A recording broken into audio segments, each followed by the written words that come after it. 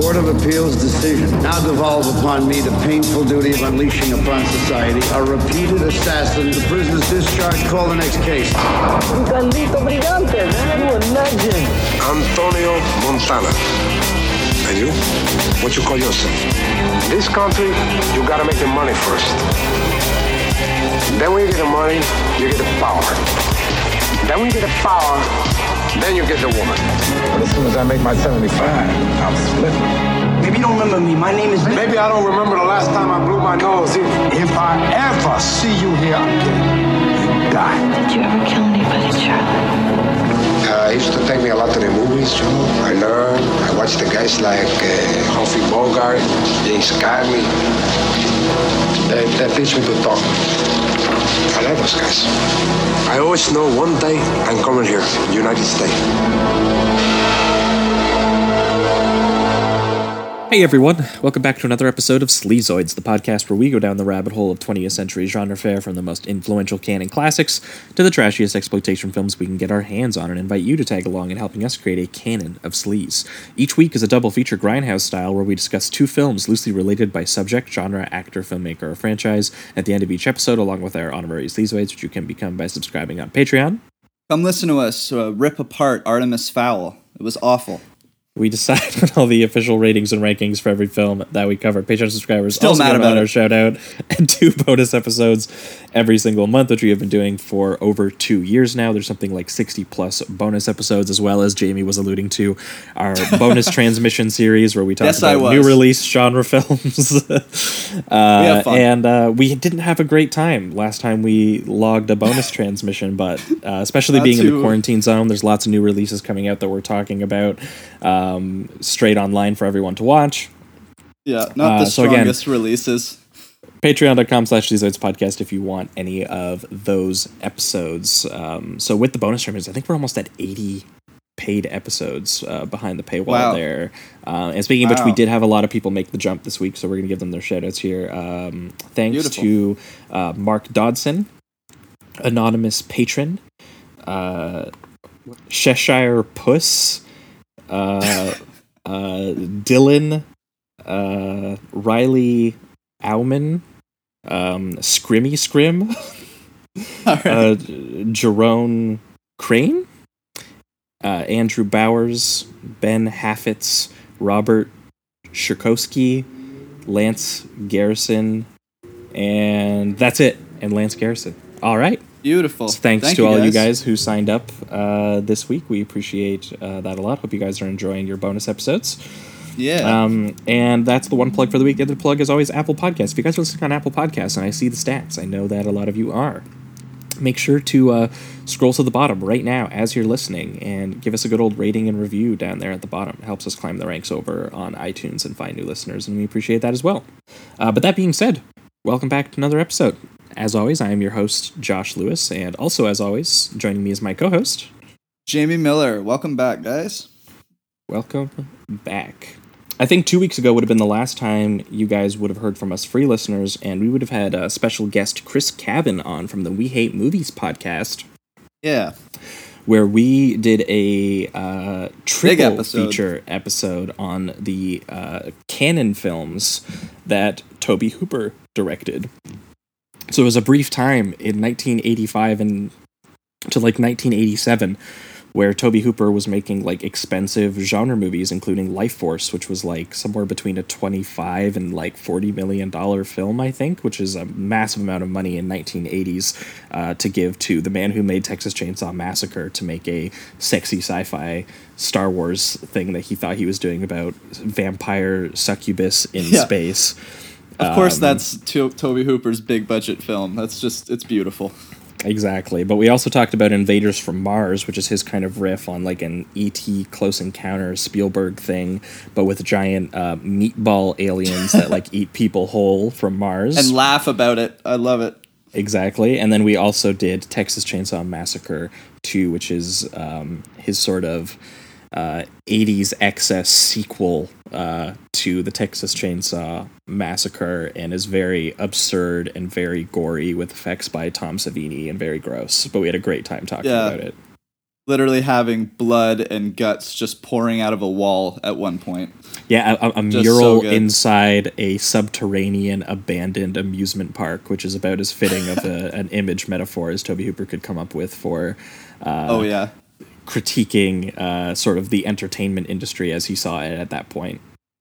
Yeah. But last week's bonus episode, following up that episode, we wanted to stick sort of like in the realm of Canon Pictures.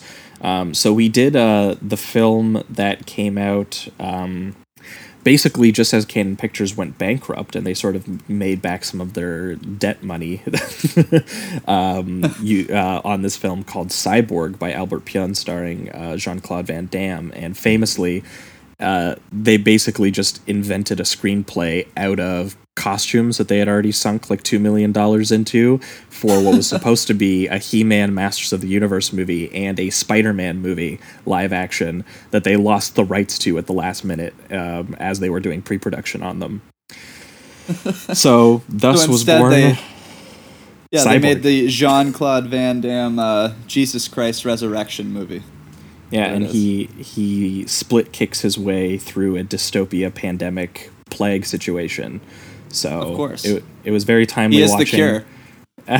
And then we paired it with Albert Pyun's follow-up Nemesis, which was a movie that he was working on under Canon, but is basically his version of like a cyberpunk Blade Runner style film, but is like absolutely bonkers in terms of, you know, what he could accomplish with low budget action. It basically seems like, you know, it came out 7 years before The Matrix, and the film I thought about the most watching it was The Matrix, which was kind of insane. Oh yeah, it had to inspire it. We went on about that quite a bit in the episode. There's just so many things, like the glasses, the agents, the way that, you know, the slow-mo, the constant shooting. It's just no reloads at all with guns. Mm-hmm.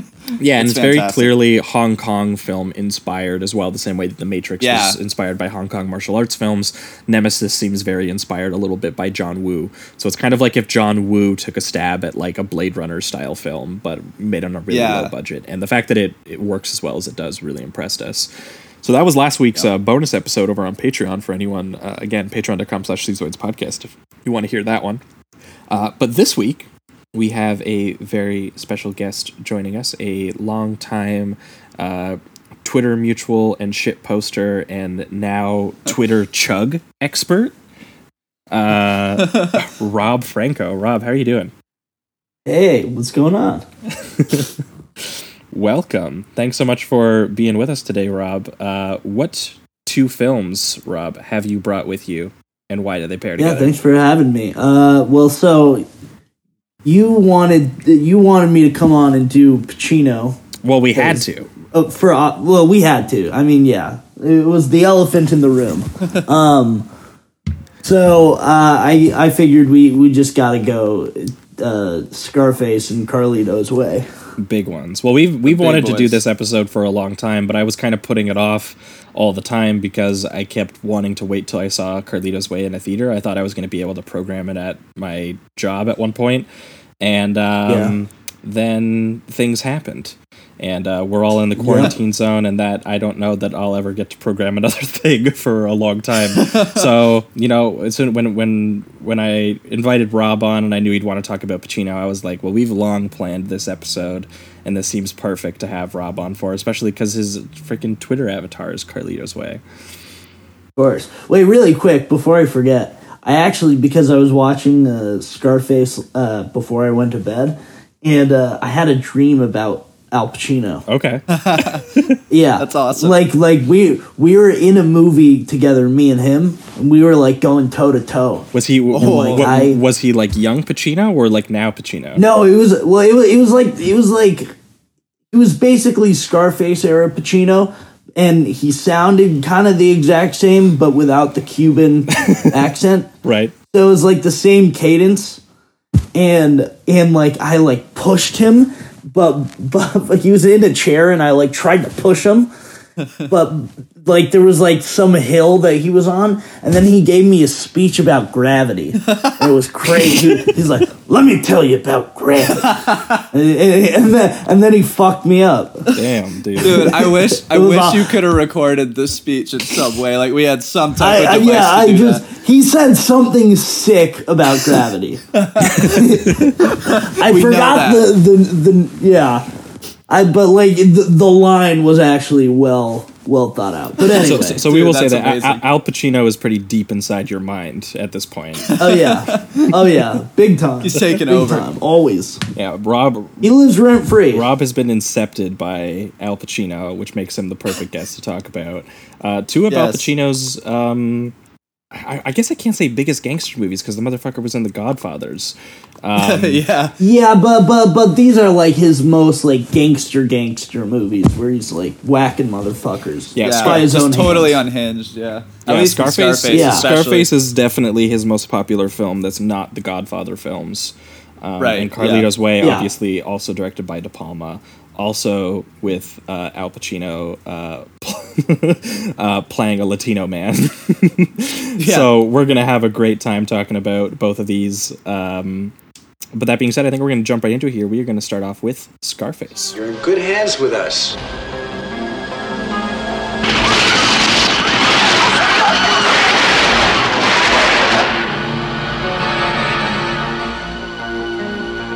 Al Pacino is Scarface. He loved the American dream. With a vengeance. Al Pacino, Scarface.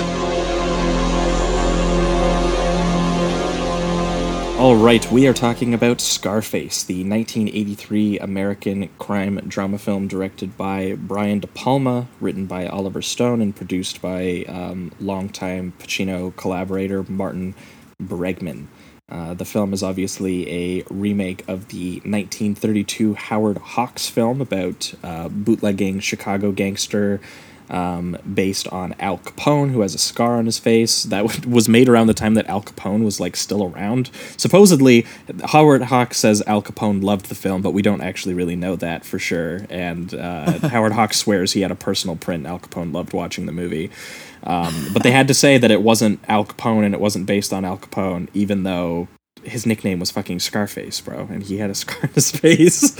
So, but either way, Brian De Palma and Oliver Stone's film has a pretty similar trajectory about a gangster named Tony who makes his way up the criminal underworld, gets a little bit drunk on power, and similar to the 1983 film. At the time that it came out, it was like one of the most violent films that had ever been released. Like probably I just watched it for the first time this year, and probably like 2/3 of the soundtrack of Howard Hawks' Scarface is just Tommy gunfire and general destruction. So much so that they actually had to have a warning at the beginning of that film that said, "This picture is an indictment of gang rule in America and of the callous indifference of the government to constantly to this constantly increasing menace to our safety and to our liberty," because people didn't realize that it was about how the gang world is bad, basically.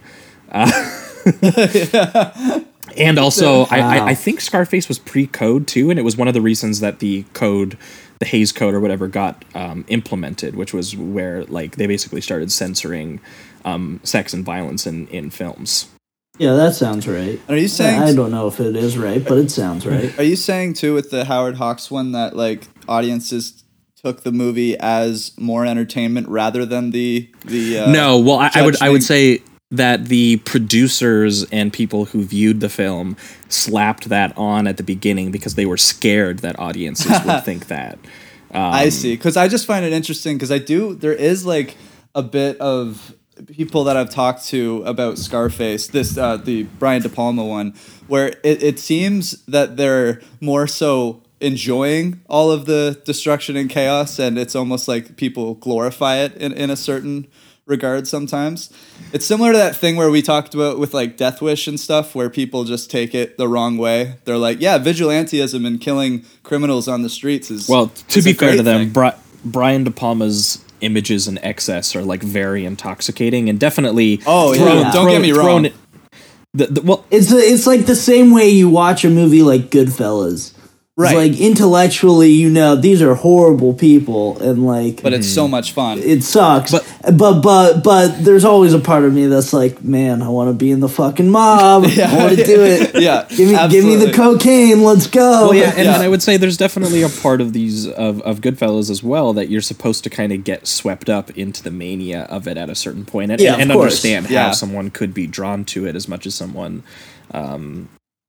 Sort of is, and then that's what De Palma sort of does with Scarface, is that he builds like that first hour of Scarface is honestly just like a perfect piece of directing, almost, in just how pulsating and energetic and how quick and he gets you like into it without getting like cartoony as he does toward the end. It's like pretty.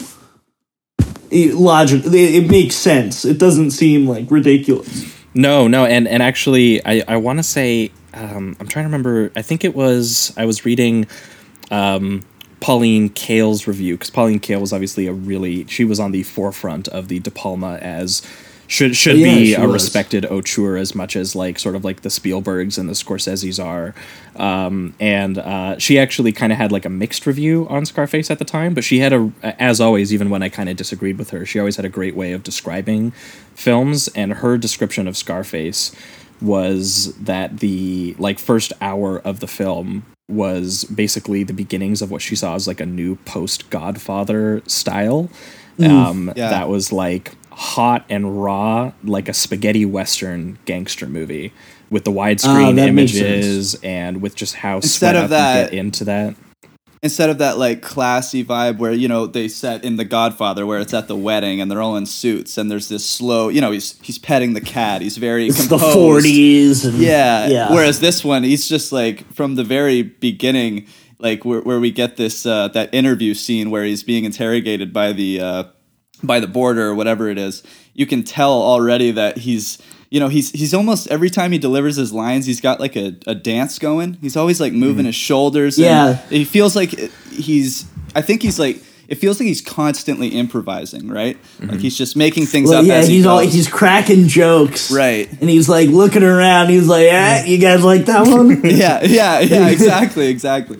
Well, he's like very impressed with himself. It's great. He's very performative too. I love when they ask him, how he learned to speak English, and he says that his dad took him to the movies, and he grew up watching. He says Humphrey Bogart movies and Humphrey Bogart, Reese Carney. Yeah, no, I like those guys. Yeah, and those guys teach me to talk. Exactly. Yeah, because James Cagney actually was a 1930s gangster actor.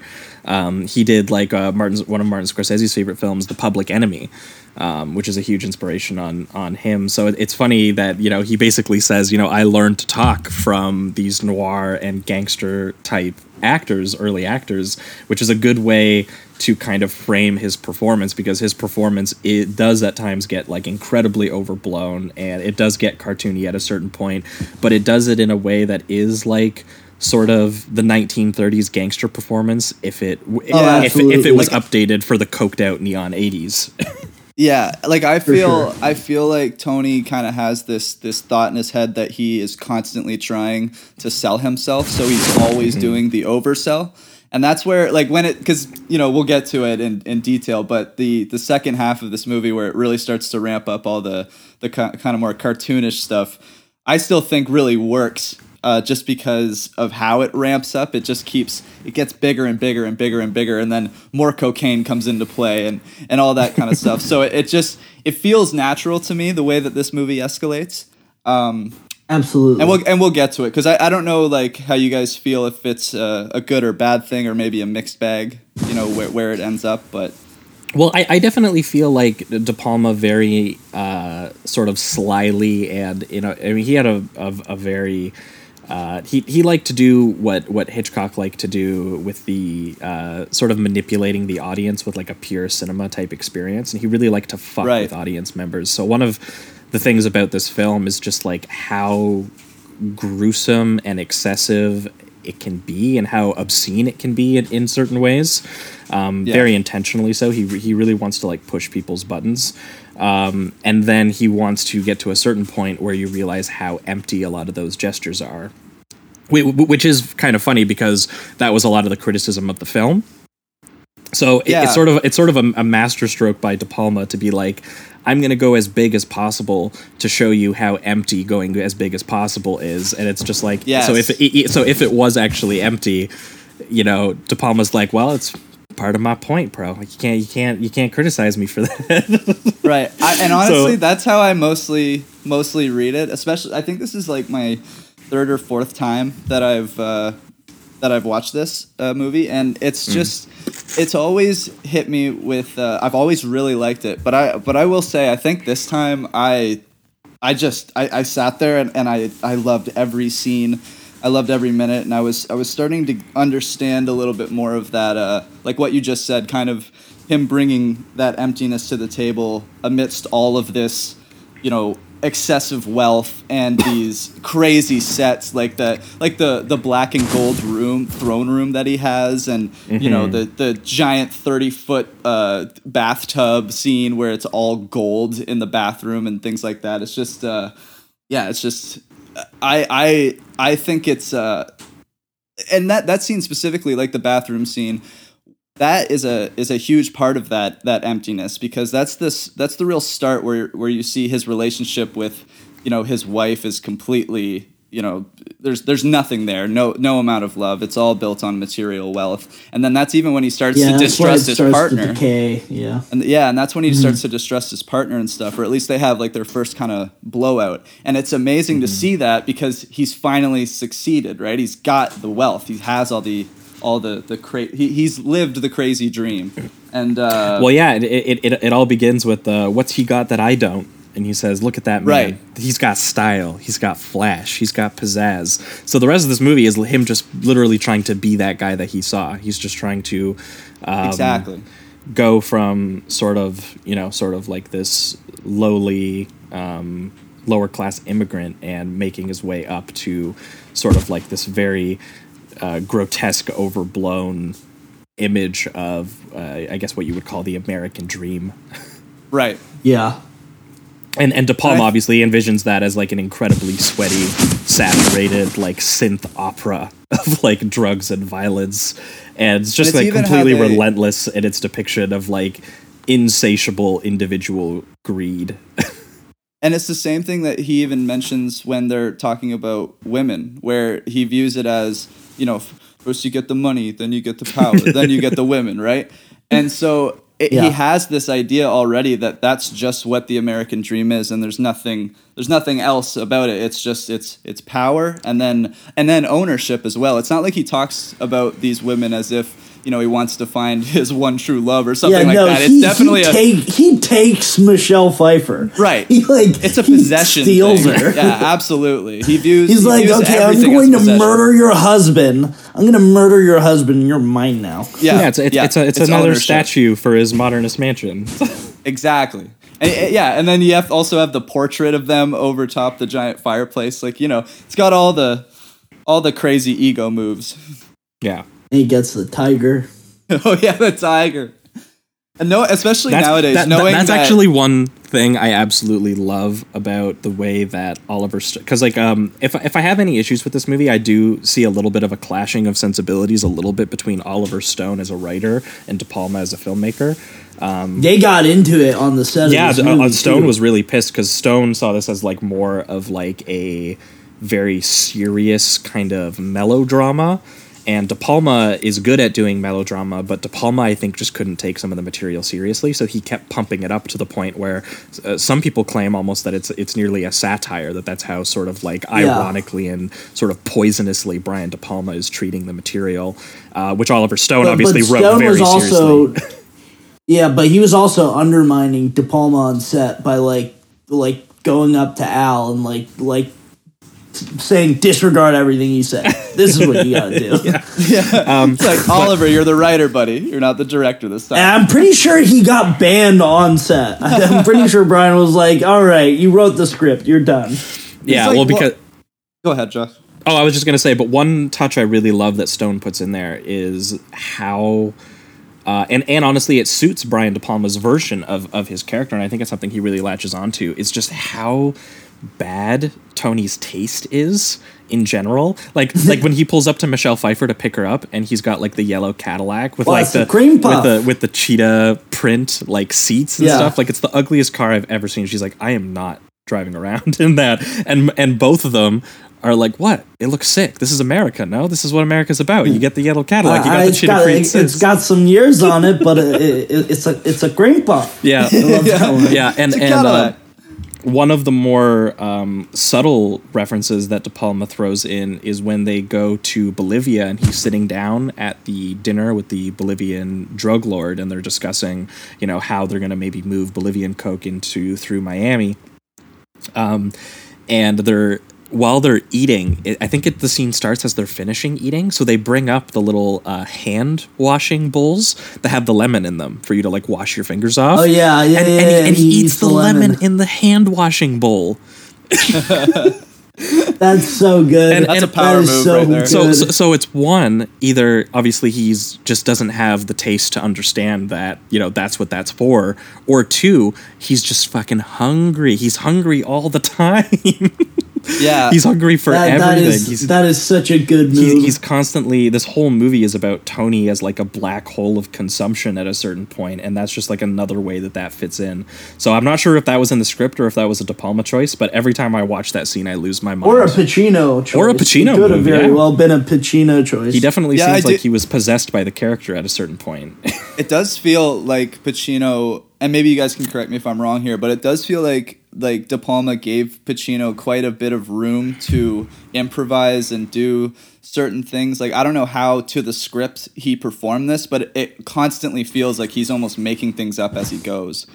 In certain scenes, at least. I know that there's a pretty tight structure to this movie, but it does feel just the way he moves around, the way that he's so sporadic with how he talks. It feels like De Palma was like, here's the general, like, here are your lines, but then just feel free to kind of to go nuts with it. Like, do you know if he had a lot of freedom on set, or was De Palma more of like that? This is how the line said, do it this way. Well, no, De Palma has always been pretty open with his performers, honestly. Because honestly, you look at most of the scripts he's ever written, they're very light on actual dialogue for people.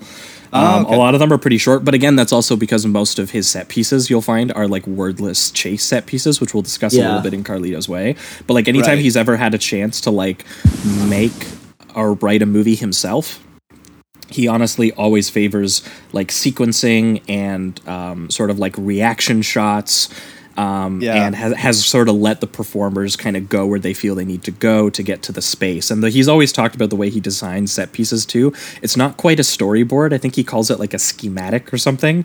It's like this weird crossroads of like, he goes into a space, he takes pictures of it, and he's like, okay, so there's a feeling I want to capture, and here's your character arc for this scene. You're going to go from here to here. The camera's going to move with you in certain ways. We're going to change some colors around you. I need you to express these feelings. Other than that, go with it. like, see where the scene takes you. Yeah, because that's definitely the vibe I get with Pacino playing this character. But I will say Oliver Stone definitely, in his writing, is a lot wordier, and I definitely feel like a lot of the, there's a lot of iconic lines that you can see in the screenplay, but Pacino's delivery honestly takes them to the next level. I feel like some of them might not even be iconic if you didn't have Pacino going as big as De Palma was letting him go. Yeah, like the way he says cockroach. He had to go cockroach. He just had to that added little like syllable is everything.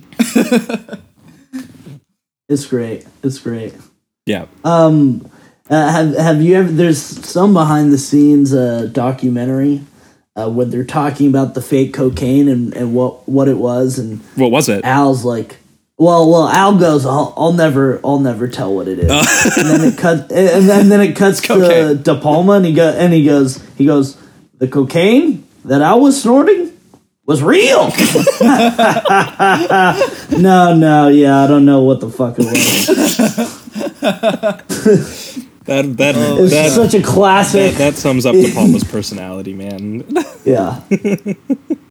No, and but yeah, I definitely think there was a lot of Pacino just tapping into that energy and kind of just being the character.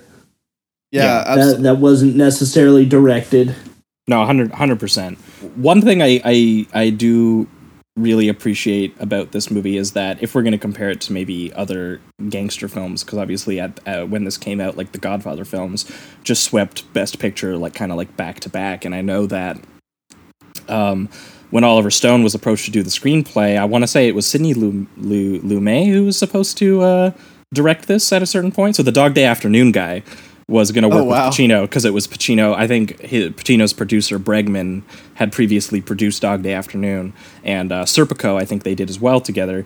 So he was moving Scarface along and had Sidney Lumet attached, and Lumet is actually the reason that this isn't like an Italian gangster film, that this is a Cuban gangster film, because basically nobody was interested in it. Like, only person who was interested was Al Pacino, who liked the original Scarface and wanted a chance to play the character. But, like, nobody wanted to make an Italian gangster film after The Godfather Part 2. Everyone was just like, what else can you do, man? Done. Coppola did it. Yeah. So Stone actually initially said he wouldn't work on it because he was like, I'm not going to make an Italian gangster film. It's overdone. Nobody wants to see it anymore. And then, obviously, Scorsese would totally reinvent that anyway. But it was Lumet who came up with the idea of setting it during the Mariel boat lift on the mass immigration of Cubans traveling to the harbor in like the early 80s, fleeing obviously Cuba for a myriad of political and economic reasons. Some of them obviously weren't fans of Castro. Some of them they were sending over. They say because some of them were gay and fleeing. Some of them were fleeing to go and live with their relatives who had fled like many years before.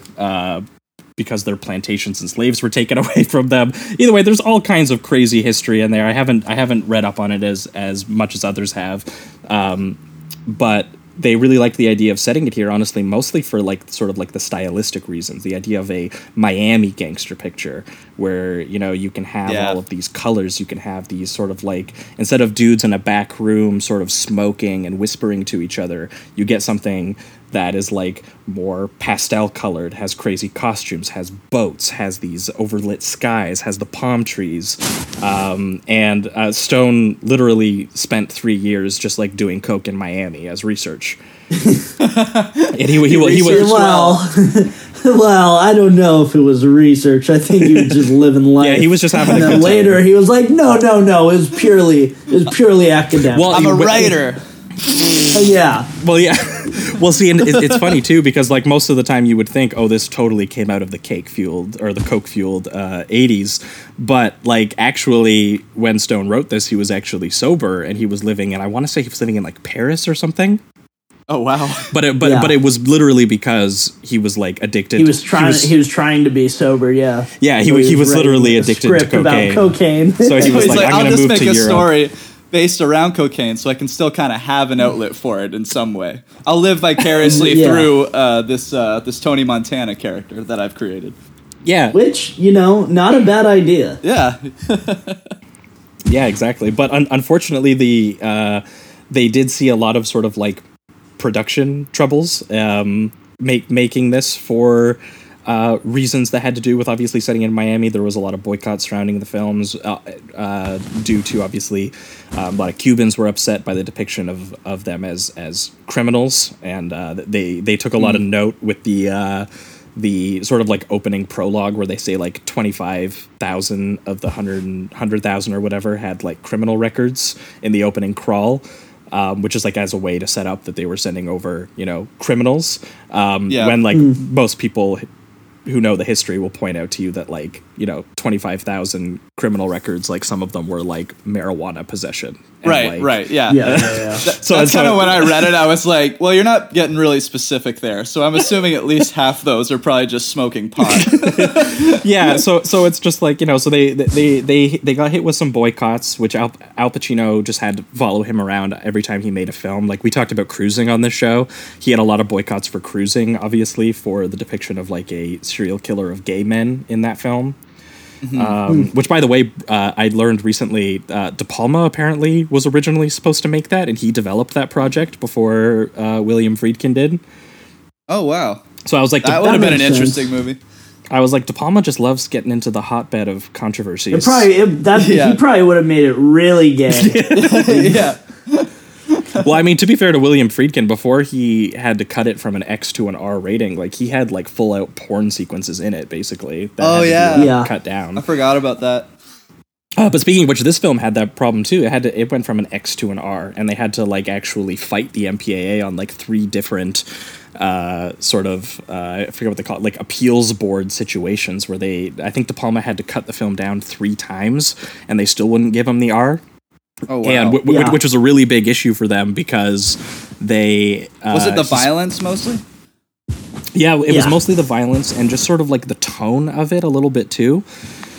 Okay. Because it's like... Just how aggressive it is and loud and in your face kind of thing? Yeah, While you're showing all this cocaine consumption and crazy violence, like the chainsaw and all that. Yeah, I was going to say, like, to be fair to him, like, that chainsaw scene is just, like, absolutely repulsive, even though, like, you really don't, like, see it explicitly, but, like, it's really gross. That shot of the side of his head as his eye starts twitching, going into his head, and the blood starts spraying Al Pacino in the face.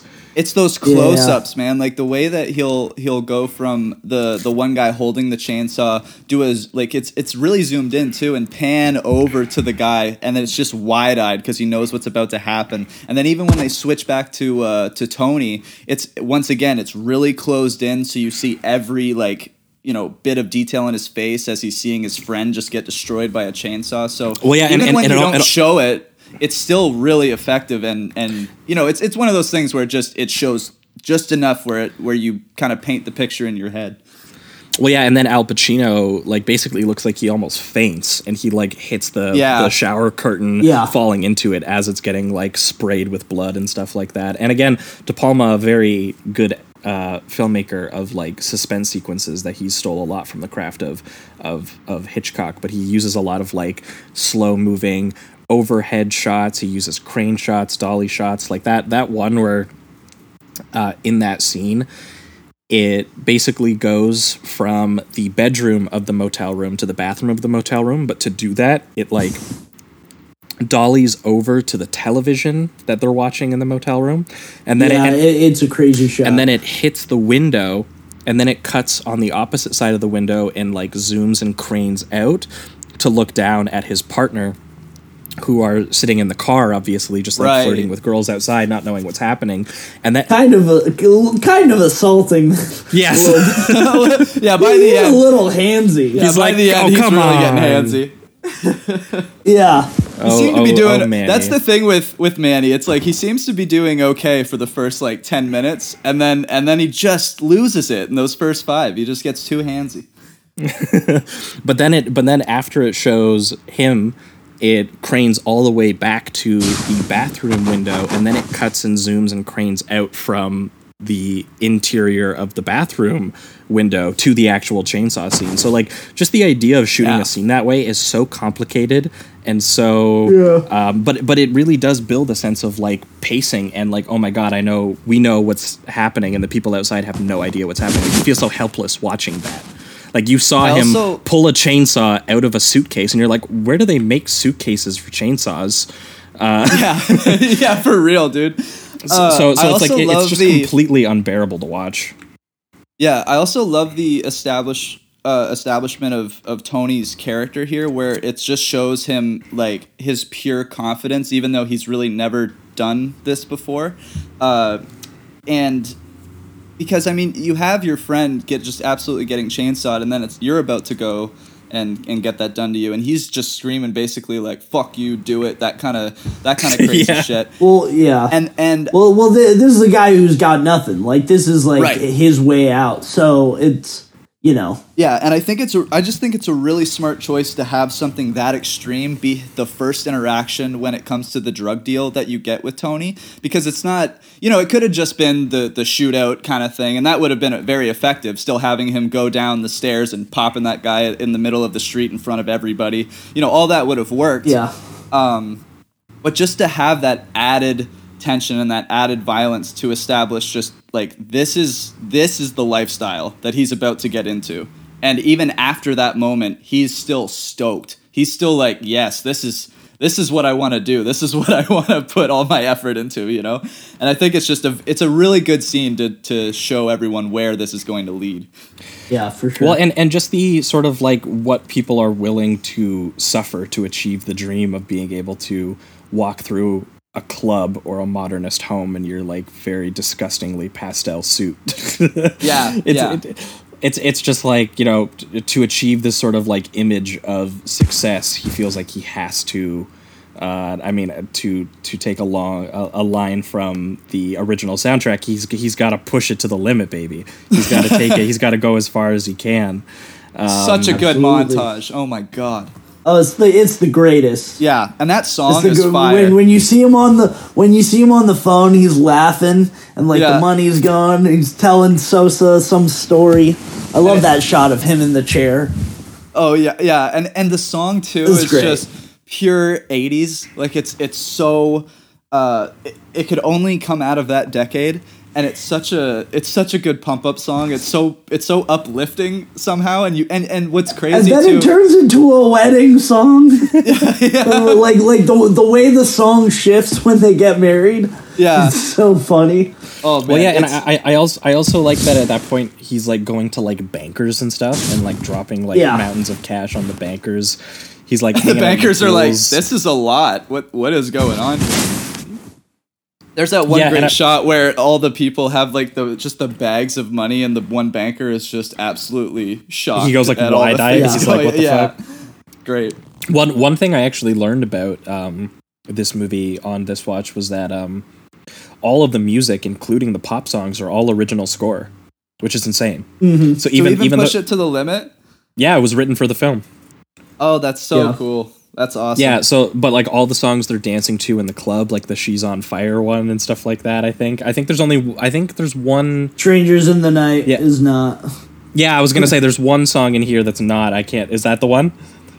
I would assume that's the Frank Sinatra. Yes. Where, okay, yeah, that's the one. The one that they killed the clown in the club. The one that doesn't sound like an operatic synth new wave score. Basically, that's yeah. So credit has to be given to Italian composer Giorgio Moroder, who just absolutely nails it on the score. I think a huge reason that this movie works and what makes it so rewatchable. All the songs sound like Grand Theft Auto tracks. Yeah. Oh, absolutely. I mean, I'm pretty sure that the one Miami Vice, I think, is one of the GTA ones. No, Vice City. Yeah. It's Scarface. Yeah, 100%. For sure. Yeah, 100%. And what was I? Oh, I love how simple the main score is. It's just like 3 chords of just pulsating synth. Dun, dun. Yeah, and there's so much like anger and pain in that score, and it's so simple. You know, it's like we always talk about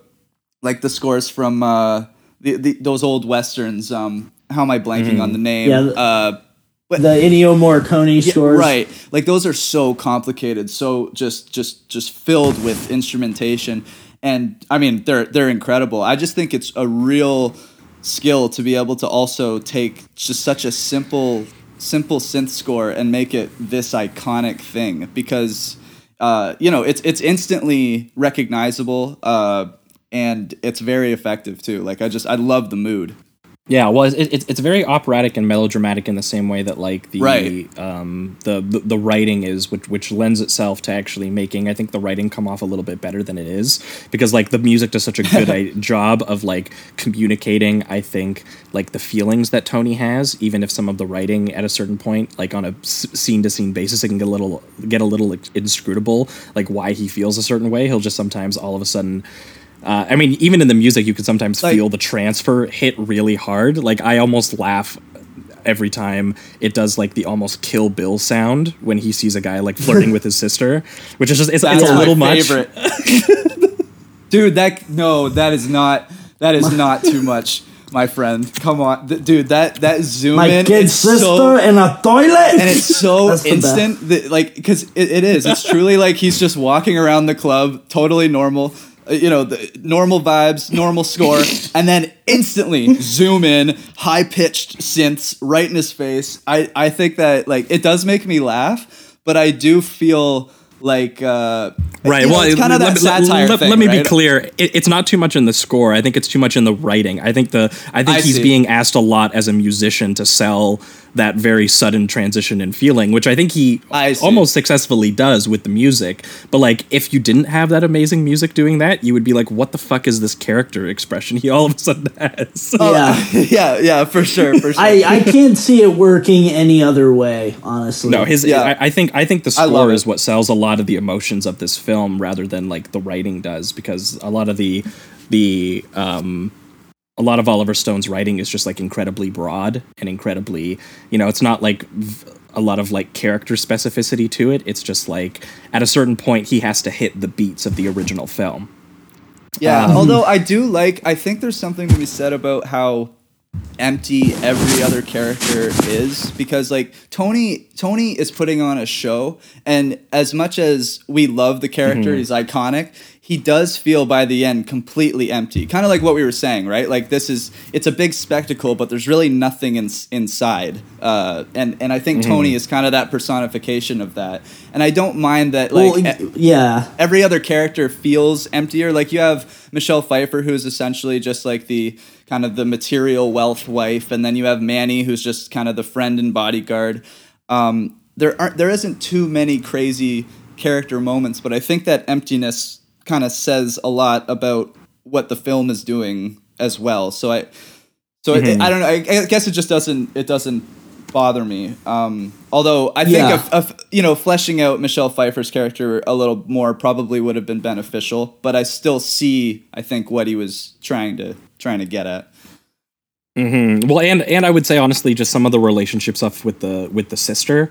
We kind of have one kind of nice early scene where he goes back and he goes to his mom and his sister, and that's a great scene. And he kind of buys them nice things, and he's like, look at me, look at what I've done. And I really do like that the sister is so excited to see her older brother, and then the mom is just like scowling because she knows that he had to have cheated his way to the top if he's gotten here.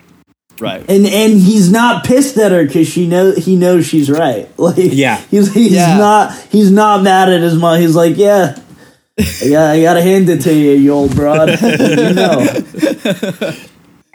Absolutely. But the thing about what were you going? Oh, I was just gonna say, because we were mentioning the one score where he sees the sister dancing with the guy. This is that first initial moment of that where Manny like says, "Hey, your sister looks really good," and they do this. He does this sharp turn to him, and the score pops off for like a second again, and he's just like, "You fucking stay away from my sister." And that instant, she's not for you, man. It's just exactly. That instant rage is just it's just great. It is funny, but I find it very true to his character still. Absolutely, the guy can pop off at any moment. Yeah, but it's funny too, because it's just that they're taking this actually from the original film, so they have to put this stuff in there with the sister. I didn't know that actually. Yeah, so a lot of that stuff is in the original film, and in the original film, it's a little bit more clear that it actually is like an incestuous interest. Because in this one, I feel like they just didn't quite. It's funny, in a movie that's so excessive, they didn't want to like really go quite that far. Honestly, I feel like they probably could have gotten away with it, but I feel like they were like, we're pushing so many buttons already, we maybe shouldn't push this one. But in the original film, it is pretty clear that he is incestually interested in his sister. And actually, the death of Manny, the scene where he shows up and he finds that his friend is married to her now, and he guns him down in his doorway, that is actually shot for shot from the original film. Oh, okay. That's like the closest thing De Palma steals from Howard Hawks' version. I was kind of amazed actually when I watched the Howard Hawks version, and I was like, oh wow, like that scene is like totally lifted. The one difference I'll say is that Steve Bauer and Al Pacino as the two characters are very charismatic together, so I feel like you do get a little bit more feeling out of that relationship than you do in the original film. So like that scene is a gut punch when he shoots him literally in the gut, and you do like that Dutch angle like falling shot with his body. Like it hits pretty well, and obviously Giorgio's score once again on fire during that moment. Yeah, and also before I say my initial point, I love that scene too because it's that first time you kind of see Tony completely calm down. I mean, to the point where he kind of becomes like a entranced. He's like, hypnotized by the moment. He's just kind of blank staring at the body. There's even a part where he's about to walk up to Manny's body and like almost maybe see if he's okay or say goodbye or whatever, and the bodyguards are the ones that stop him from doing it. And I also really appreciate the bodyguards performances in this scene because they seem like genuinely kind of sad about the whole situation. I like that they didn't like flesh out the bodyguards by any means, but you see them throughout the movie on this journey with Tony. So you can tell that when Manny dies, they genuinely felt that. And I like that there's kind of a sadness to them being like, we have to go, Tony. Like, this is just it. Well, it's also because like they started off as Tony's equal, and now Tony's their boss. Right. And they could very easily be Manny next. So it's like, all right, we picked this guy to be our captain. We got to follow him through hell. Well, yeah, because I'm not getting shot too. It's really exemplified in that scene that I absolutely love, where he kills his old boss who tried to do that. Oh, it's the best. Who tried to pull. He hires Ernie. Yeah, he hires Ernie. Hey, Ernie, you want a job? Because his old boss tries to put a hit on him for dealing with the Bolivians like solo, like without him. And it's also a great scene. The only sort of like Hitchcock-esque suspense scene is when those two guys try to kill him in his own club, and he's like totally miserable, not enjoying the comedy show like at all, as two guys are sitting like across from him. That's because he just had the thing with his sister, right? Yeah, right. Yeah, and it keeps like sort of like craning across the club back and forth between Tony completely miserable in his booth and the two guys there with guns. And it's so funny that one of them is like literally killed by like stage lights, which is such like a hilarious De Palma gag, because that's like such a cartoon way to die, but like it does work with, again, De Palma doing like this portrait of sort of like shining, colorful success images that like someone would literally get killed by lights in this film. But after he pulls that hit, he goes over to the boss to basically go and kill him, and he's a little bit injured because they just had like a wild shootout in the middle of a fucking dance club. And then, but the image inside this room, which one half of the room is like gray, bland corporate office space, and the back wall, the painted sunset. Yeah, the painted sunset with the palm trees and stuff like that. It's just like a perfect representation of, covering up what's really happening here with like these shiny images. It's all a facade. I also love the difference between, because I think they on purposely have Tony kill the cop and Frank in that scene, and I love the difference that they have between Frank, who's just kind of like begging for his life, and Tony sees this as a completely like he just has no respect for him, because he's like, in this, Tony at this point, it's like, in this game you got to be the top dog, the strong man that's willing to do the things that no one else will do.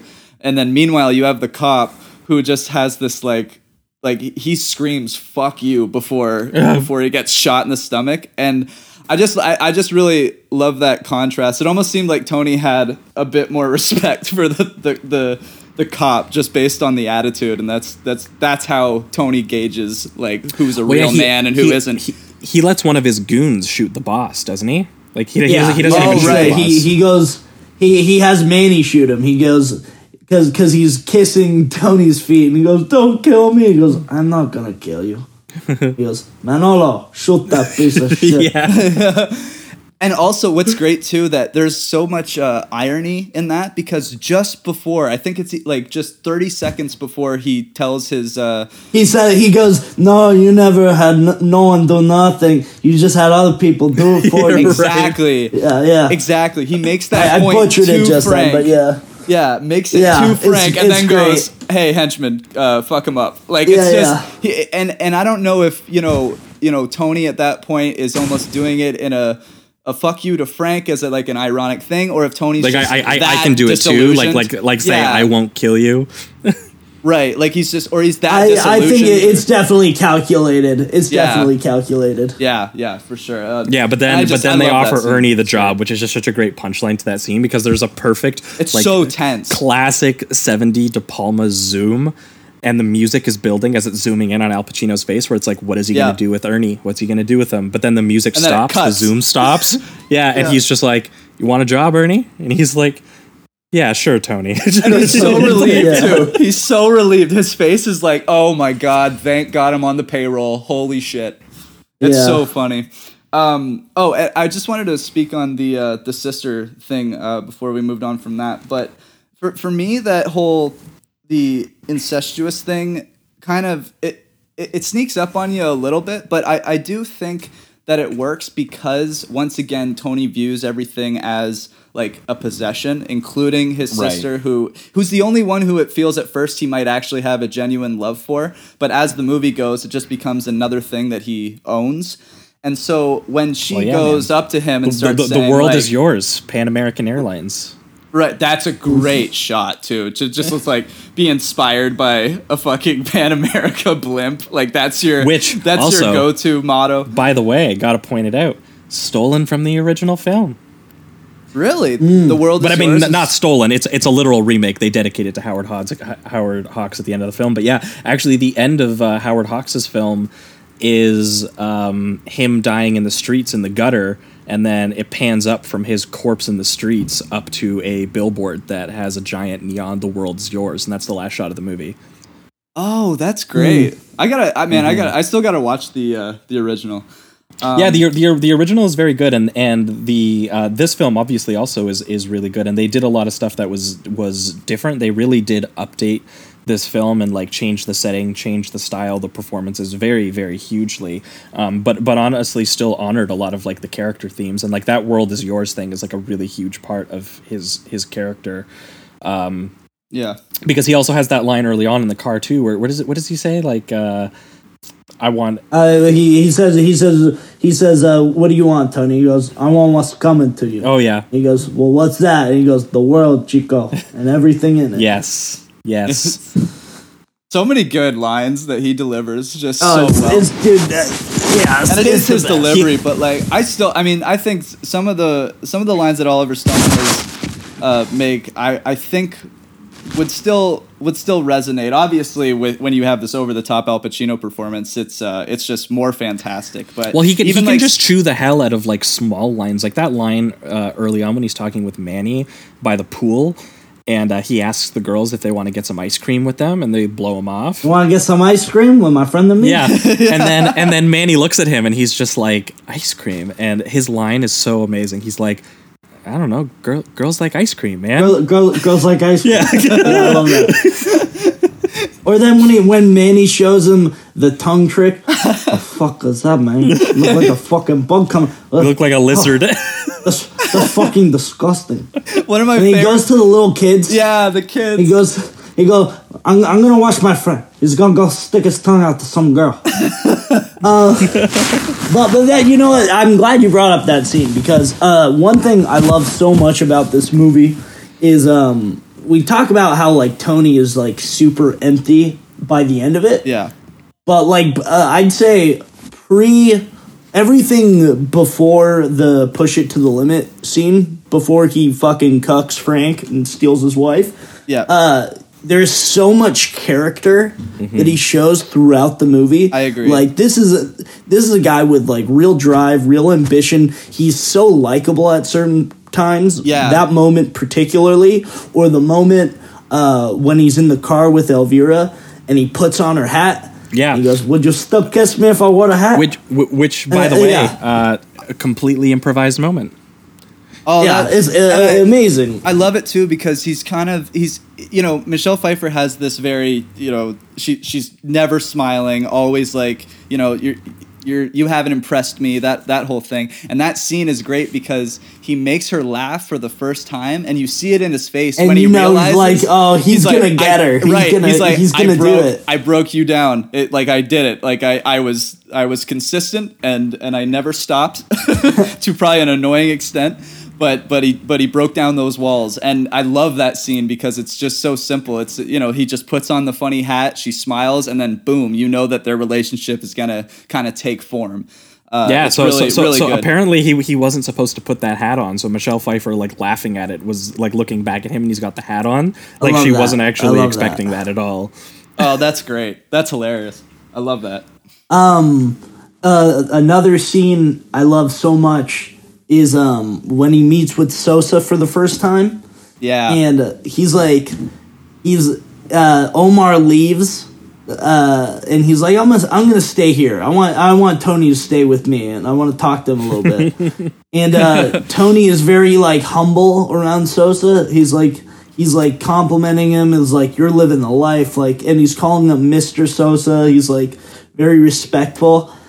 And then Sosa gives him the binoculars, and he sees Omar hanging out of the helicopter. Yeah, which, by the way, the detail that they wait to toss him out until he's looking, and you get the wide shot of his body falling and then snapping his neck as the rope hits its peak.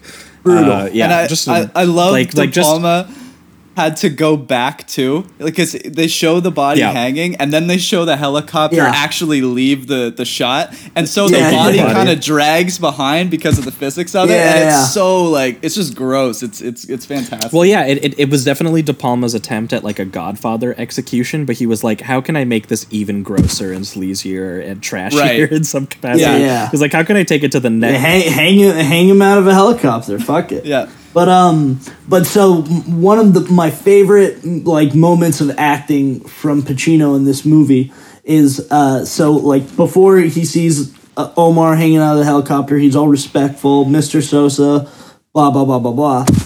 Then he looks in the binoculars, and then he throws them at Sosa. He throws them. He goes, "Let's get this straight, Sosa." And he's just showing them, okay, you're not gonna fuck with me. Yeah, like that shit is done. Yeah. He's like, okay, no more Mr. Sosa. You're Sosa now. We're equals, bitch. Yeah, like I've never fucked anybody over in my life who didn't have it coming to it. All I have is my balls, bitch. Like total power move. Them. Yeah. Exactly. And I love exactly. I love their obsession. Like all the guys, the way that they talk, have this. Like, okay, for instance, Sosa, the famous line where he's like, "Don't you ever fuck me, Tony. Don't you ever fuck me." And it's not like, he doesn't say, "Don't you ever fuck me over," or "Don't you ever fuck this up." He says, "Don't you ever fuck me." Don't fuck like, it's me. like a legitimate, like there's a sexual like power to it in some way, Yeah. And he even says it later on when everything starts to break down and Tony doesn't go through with the assassination. He goes, "I told you, you fucking little monkey, not to fuck not me." to fuck me. Yeah, exactly. Pacino in that moment does one of my favorite pieces of acting that he does, which is he yells at the telephone. He fumbles that speaker phone, and he my God. fumbles it like 10 times trying. What the fuck you think you're talking to? Because he's so angry. He's so angry. What the fuck you think I am? Yeah. They show the hangout. And he goes, "You want to go to war? You want to go to war? Okay, we take you to war. Okay."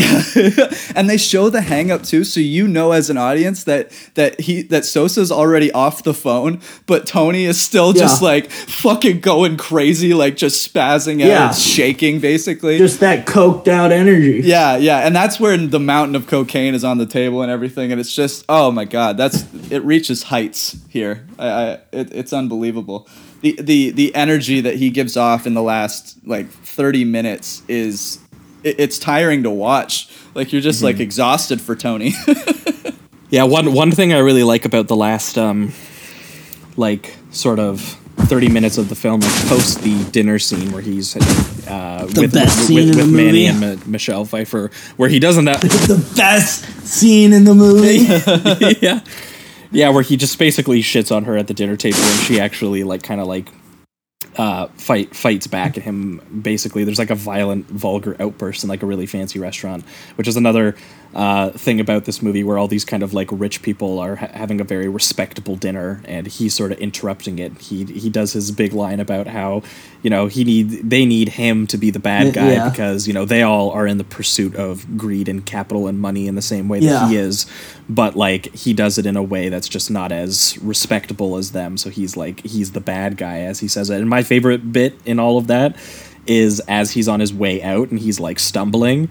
That De Palma, the bad guy coming through. De Palma, we better get out of his way. De Palma holds the shot as he's leaving the restaurant, and like all you have is all the stunned patrons in the restaurant like watching the doorway where he just exited, but you can still hear him fucking yelling, and it's a bad guy coming through.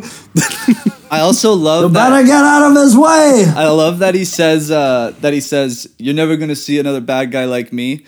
And it was like, now obviously we can say it a little more with confidence like 40 years later, but to me it was like we weren't honestly going to see this type of excess villain again for at least a very long time, because it's like, how do you top this kind of character, you know? Like any more over the top and it would absolutely be parody. So it's just because I mean, you know, Al Pacino is riding that line, especially in the last 30 minutes, and I don't know if like Oliver Stone was that confident in the character that he was making when he wrote that line, but it did come off to me kind of awesome looking at it in 2020. Just like, we really haven't seen a villain like Scarface again, and the only, maybe like you could say, like Wolf of Wall Street in a way, just that kind of again, but he's not whacking people. But it's not right. That's a very normal performance. So this villain, this over the top excess villain is fantastic, and I just love that line because it's like we haven't seen it. It's Pacino's performance as like another surface of the movie. Like it's very performative, in a way that like he's performing success the same way that he's dressing success, the same way that he's you know, he has to live in it. He has to live inside of these sort of like decadent images that he's consuming at the same time. But they are eventually, you know, as we get to the finale, which is just like a pure id of destruction, basically.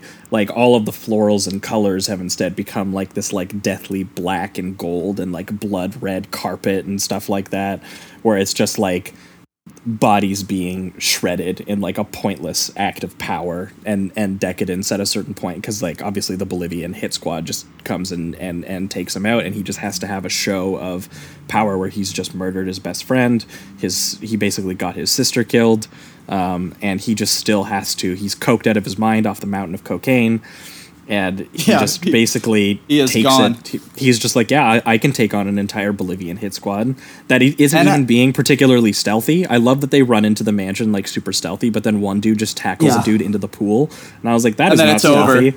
Yeah, that's the plan. It's like from there, it's just like, all right, plan B, just fucking go kill him.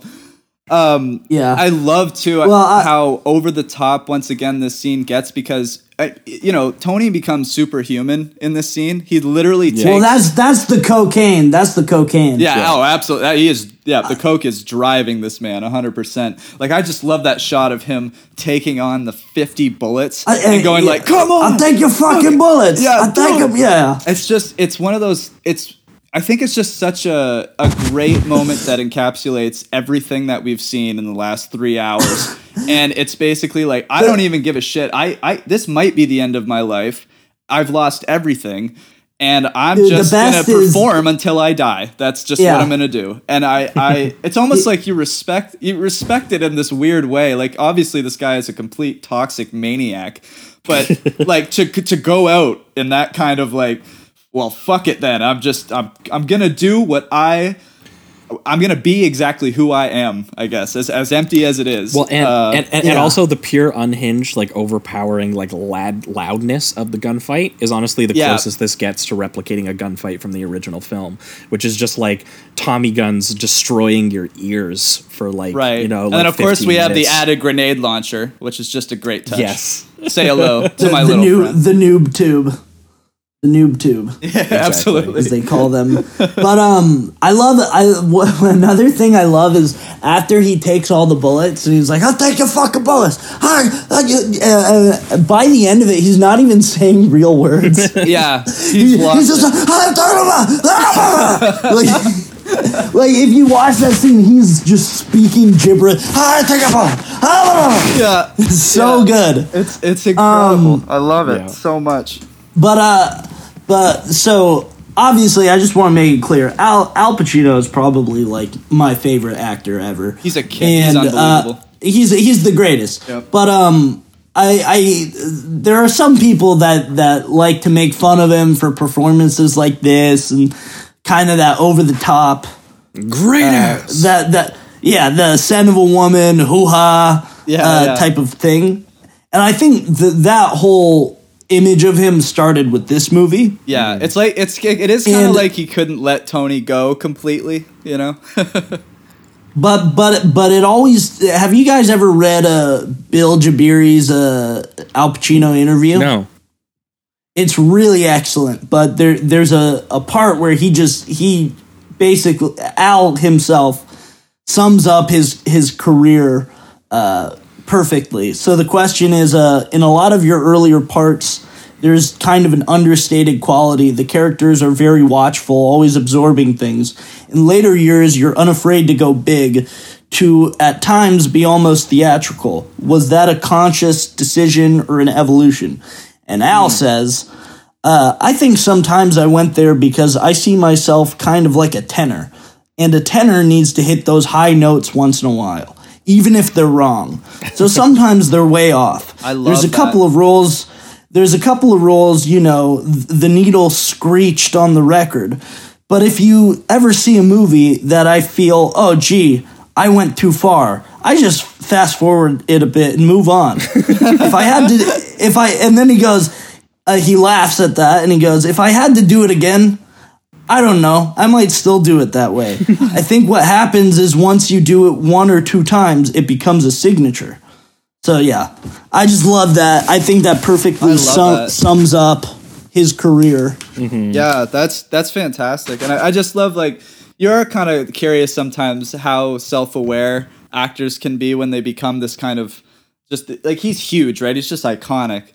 So that just I love hearing that. Well, maybe pivoting towards the reductive rating around here, which for you, Rob, is where we remove all the words, all the nuance, and reduce the film between a number between 1 and 5. But it's also become kind of like closing statements, where if we didn't hit a scene or a line or anything we wanted to mention, you also do it here. Sometimes we basically just keep going in the reductive rating round, but we're moving towards wrapping up. Okay. And for me, this one gets the solid 4 from me. There's only really one thing holding me back about Scarface, and that's just always every time I watch it, as rewatchable as it is, like I have a blast watching this movie, I just never quite buy into some of the feelings in Oliver Stone's writing. I think that De Palma and Giorgio do a great job making it operatic and trying to hit them as hard as they can. Which almost works in some of the more emotional scenes and the melodrama between some of the characters. But I just, for some reason, there's always something holding me back with some of these characters that at a certain point, I can tell De Palma is just kind of playfully, intentionally going monotonous with the excessiveness of the style, which is still, again, a blast to watch, really fun to watch. And it's part of his critique of the soullessness and misery of this eventual, like, basically sociopathic husk that's just dressed in shining, colorful images of success and a portrait of like destruction. And so, like, for me, the one thing is just, you know, as much as I enjoy watching this as kind of like a very technically impressive, and I love the '80s soundtrack by Giorgio. The synth new wave stuff is just absolutely amazing. It just doesn't quite activate my emotions in ways that like my favorite De Palma movies can, like something like say Blowout, which just absolutely destroys me, or what we're going to talk about next, Carlito's Way, which I think is the closest he's ever gone to like full out romantically depiction of his characters. And we've talked about De Palma before too, but even in like over stylized trash mode, which this I guess sort of is in a way.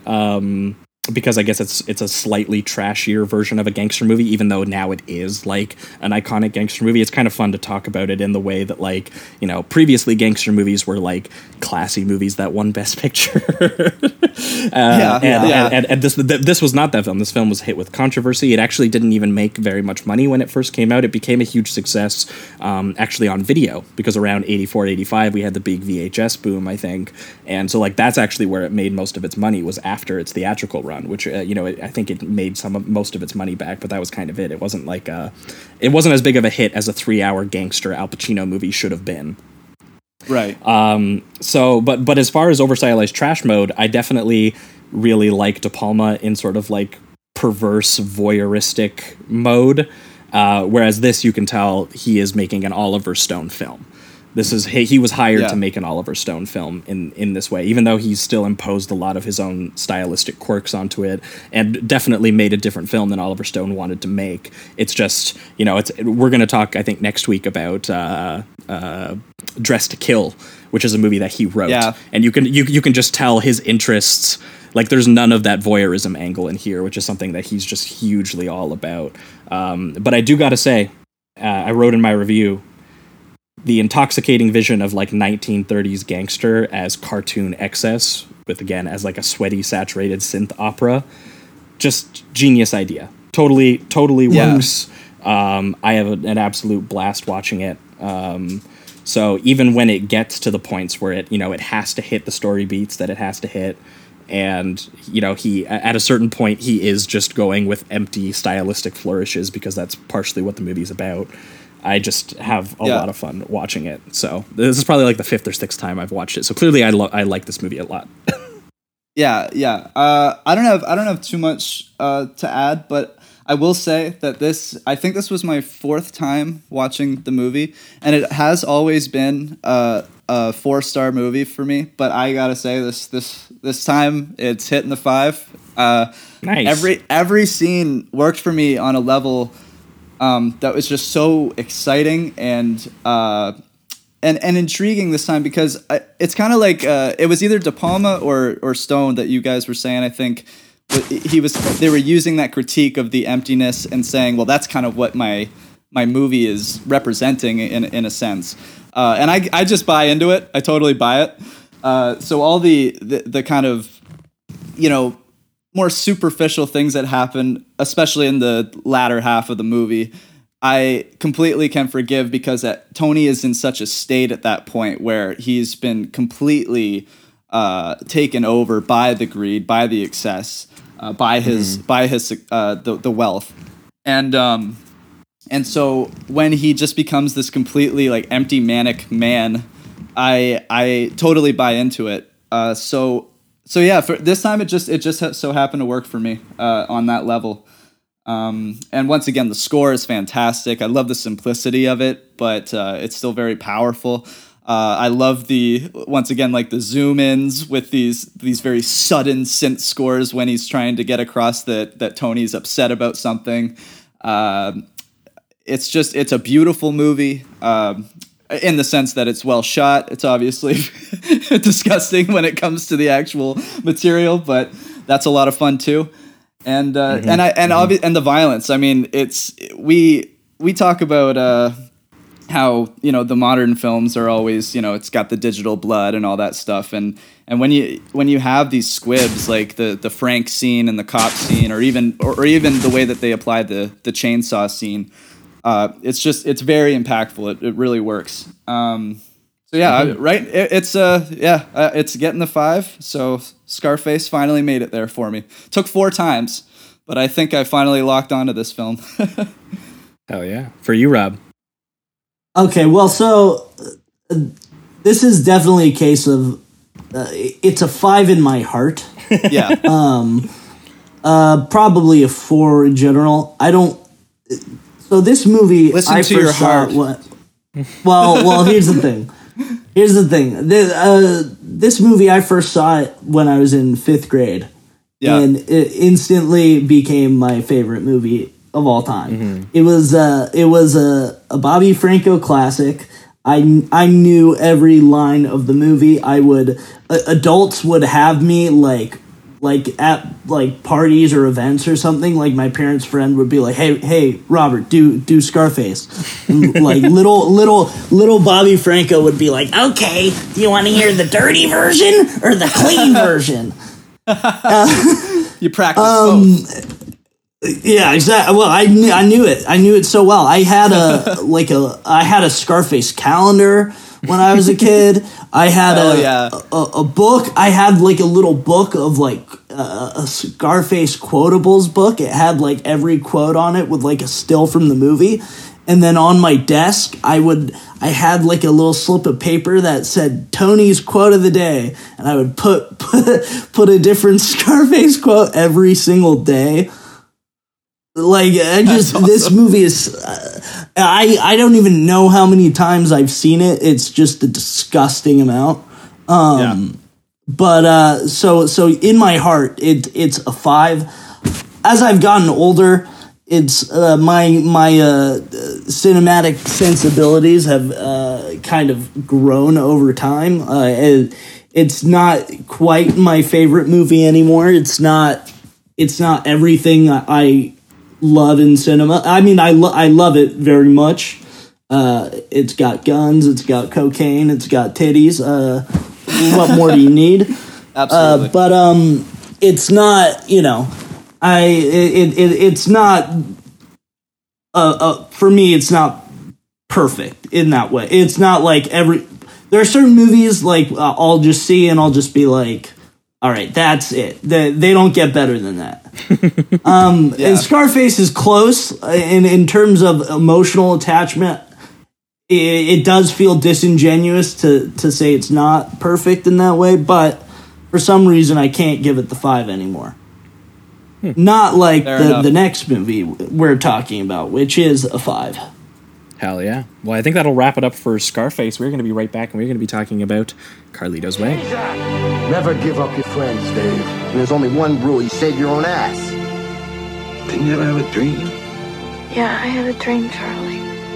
But now I'm awake.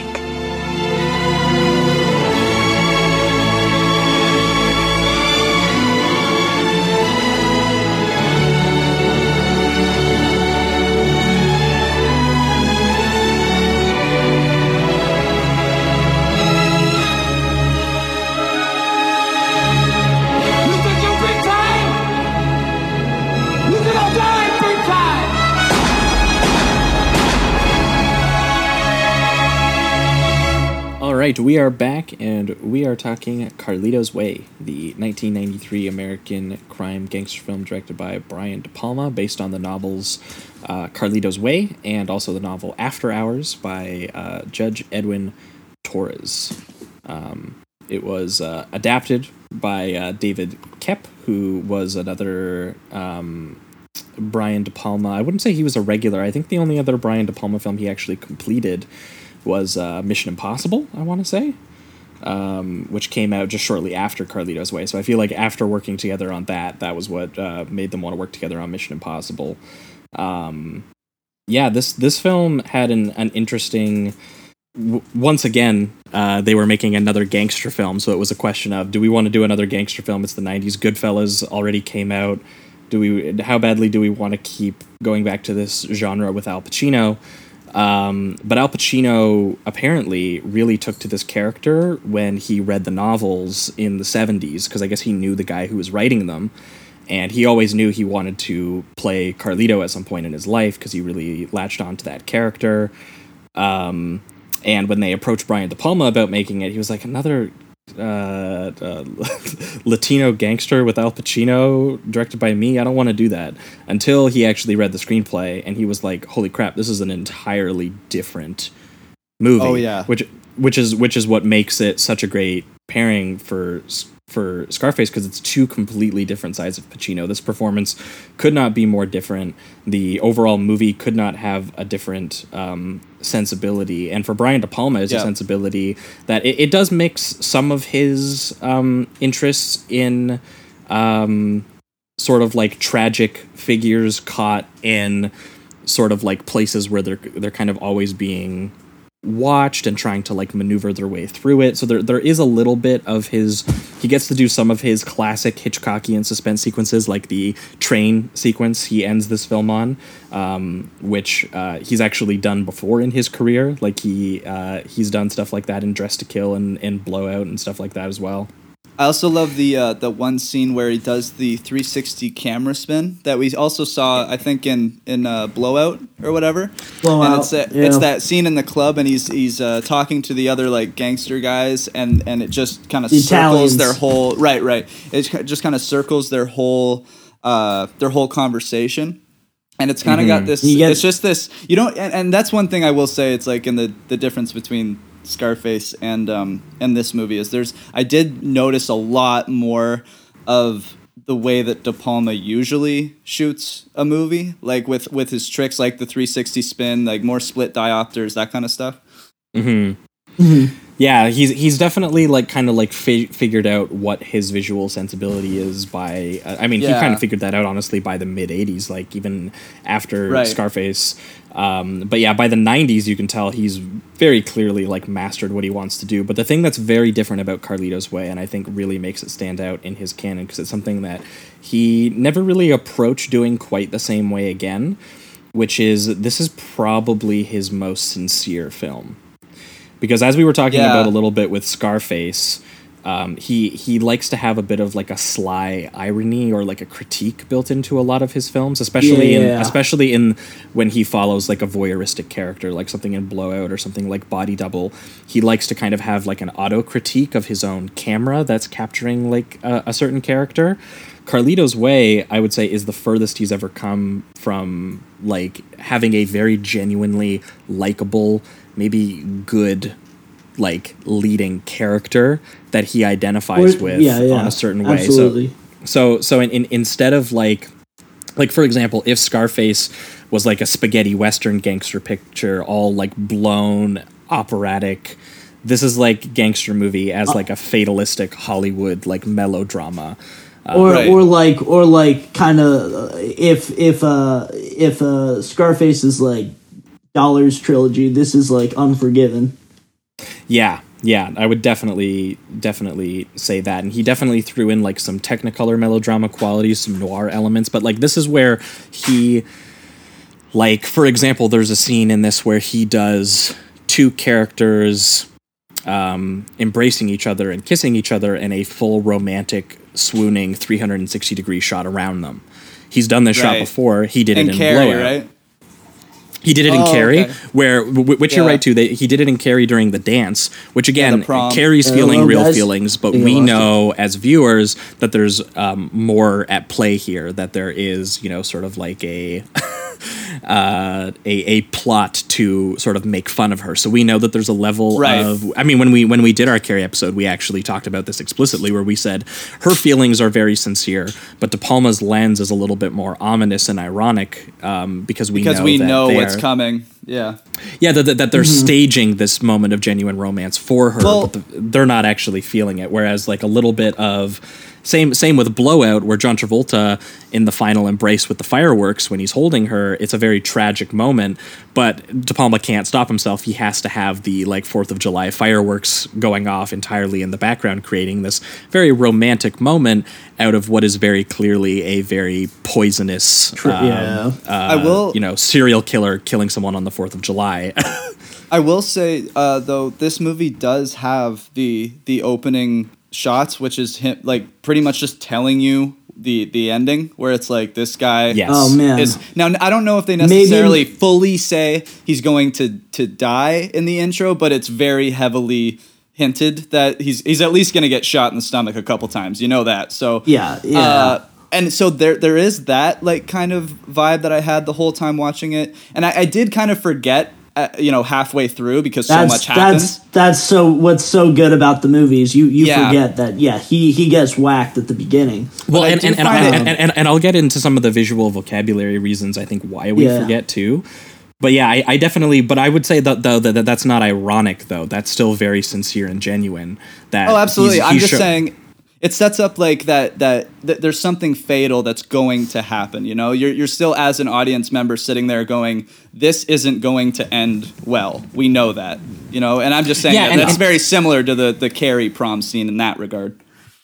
That being said, though, even then, even though it's set up like that, the opening is still so full of hope. Yeah, like he says that line. He goes, "Don't worry, my heart, it don't ever quit. I'm ready to give up." Yeah, that inner monologue is the key to this film too, which is interesting because I can like the whole like the narrator and all that, the inner monologue. The voiceover. Sometimes I find it can be kind of sometimes I can find it be a little corny. And here and there it has a bit of its cheesy elements, but I think it's so, like you said, it's very sincere, and then now that I know how this movie ends, it's especially important. I mean, it's like for me, it's the whole emotional crutch, the whole thing really. So it's it's deployed very interesting here too, because it's very hard boiled like character narration. It's like it's very specific to the person that he is, but it's also very disembodied. And usually, with narration like this, you have like that like. How did I get here? But he doesn't do it that way. You don't actually know. Can you imagine? Carlito gets shot. Hey, I'm Carlito. You might be wondering how I got here. Well, so am I. Yeah. Well, see, and that's what's so interesting, because he delivers it from a disembodied, unspecified, like not really a future, because like you assume he's doing it from his sort of like hospital deathbed kind of deal, or like sort of like the stretcher that he's on. But the way that he delivers lines sometimes is he does it in the moment, where he's almost implying he doesn't know what's happening next. Yeah, like for he'll sure. like for example, he'll walk you through a process of a scene where he'll be like, yeah, we're going in here. I know this based on my past, that this is how I'm going to kind of maneuver this scene. He doesn't say that like this is about to happen or something like that. Like it feels like even his narration is unaware of the future, that kind of thing. Yeah, exactly. Like there is this weird thing where like clearly this narration has to be coming from the future, but he doesn't deliver it that way. But at the same time, his actual sort of like voice performance in it is very mournful. So for me, it creates this vibe of something bad is like going to happen, but like his character almost like fights against that until the very end. Yeah. Right. Or he tries his best to ignore that might happen. Absolutely. So first of all, the opening credits of this movie, it's maybe my favorite opening credits ever. It's the Brian De Palma film, as like the gun pulls out and it's like got like this sort of like dropped frame purple discoloration on the film, except for the Escape to Paradise sign.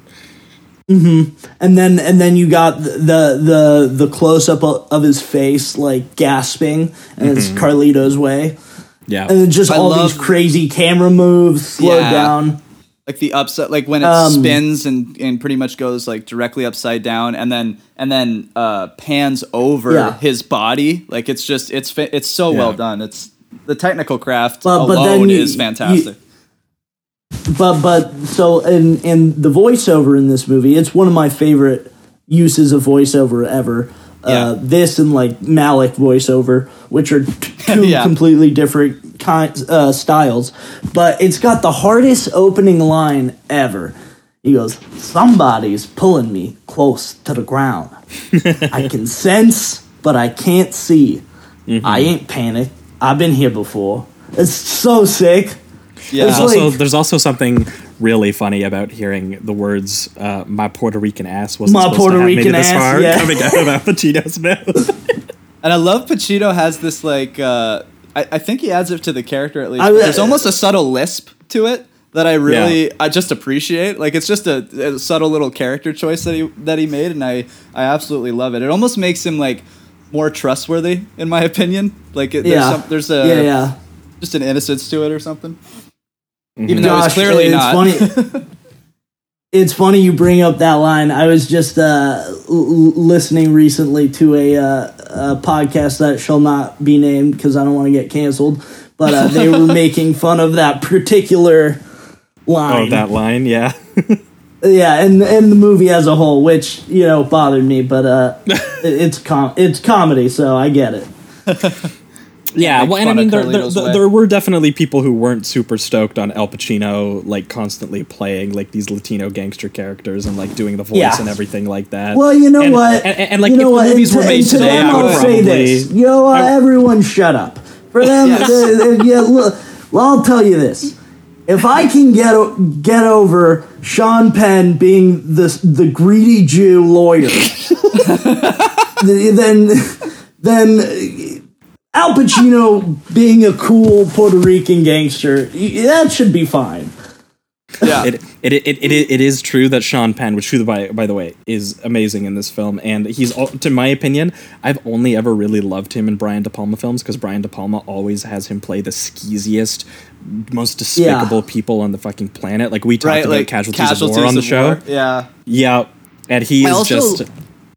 He's just fucking downright evil in that film. Yeah, and I love this movie, especially his performance, because it's at least more subtle. Like, he has some moments where he gets to kind of go crazy, like the crowbar scene and stuff like that. But a lot of it, it's nice to see Sean Penn playing someone that seems like a genuine, not like a good person, but just an actual human being rather than like the Casualties of War guy. Although I love the performance, it's so like, he's got this like crazy accent going on from Boston or New York, and it's very, very thick to the point where it's kind of cartoonish.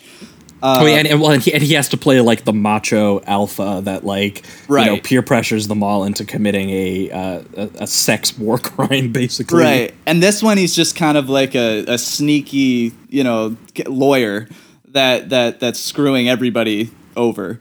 But Carlito likes him, so when we get introduced to him early on, he's kind of just like fun to hang out with, sort of. But he's definitely like a dork, basically, and Carlito's like his cool friend, like the actual gangster friend who got him gangster clients. And over the course of the film, we are revealed that actually. Sean Penn's lawyer character is more involved in the gangster element since he's been introduced, and since Pacino has been locked up for 5 years, because that's Carlito's character, is that he just got a 40-year sentence reduced to a 5-year sentence based on, it's so hilarious, it's based on a technicality of the investigation. Like, it wasn't actually that he wasn't guilty, it was that they investigated him improperly. Yeah, and I love when he's giving that speech in the courtroom, and the judge is like, "You're not accepting an award, man. Like, fucking sit down." The judge who is Paul Mazursky. Yes. No, really quick, that scene. He really, that is so good. He says some of the most ridiculous things when he talks about his mother, and he goes, "But I learned about women from her." And it's like, are you about to talk about pussy, like, in the court right now, Carlito? Yeah, the judge and the prosecutors are like rolling their eyes. They're like, "Oh my god, this dude is getting off into technicality, and he's performing like an Oscar Awards acceptance speech." It's so good. And I love when he goes, "I've been rehabilitated, reinvigorated, re-assimilated, and soon to be relocated." Oh my god, it's classic Pacino. And something I also kind of appreciate is how complicated you have to feel, because he's such a likable character. Like, he's so just he's charismatic, he's fun, he's loud, and of course Al Pacino's very good at that. But we know that this guy has a really dark past, and we know that he's most likely killed a bunch of people in probably pretty horrendous ways, and yet you care. And I mean, I think there's a bit of a, like, we don't necessarily see him until near the end, really, we don't necessarily see him do those things. So maybe it kind of helps us just get over them right away. But I find it interesting that the movie really is about kind of caring about this guy's journey. Well, because it's worth noting, we should say that, like, in comparison to Scarface, like, he is less overtly sociopathic in this film. He actually has a lot of feelings, and he eventually does give his speech about the people he's killed, because this is actually an important part of the film where his old fling, Gail, who is a ballet dancer / wannabe Broadway star who is actually like stripping, a stripper. Now. Because this is a movie a little bit about like accepting realities and like you pursuing like these kind of warm dreams and having to accept like the real world that you actually live in. So that's one way that she does, and one way that he does too, because clearly he doesn't want to be a killer. He doesn't try actively to murder anyone in this film. In fact, he's actually clearly quite weary about and upset about the killings he's been made to do. He actively avoids killing people in this movie. He spares Benny Blanco from the Bronx very intentionally. And also when he talks to Gail about the few killings, because she's like, you know, have you killed people? I think that you have.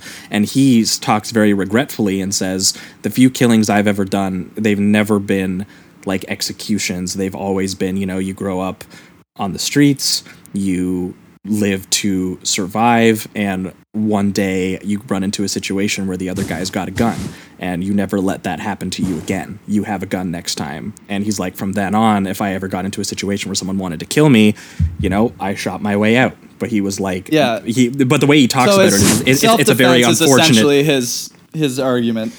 Yeah, and he describes it, though, in Al Pacino's performance, like, as a very mournfully unfortunate thing that he has done and wishes that he didn't. Yeah, it was me or them kind of a thing. Yeah. Yeah, so it's very different than like actively choosing Scarface, where he's like he's gonna do cocaine and destroy an army.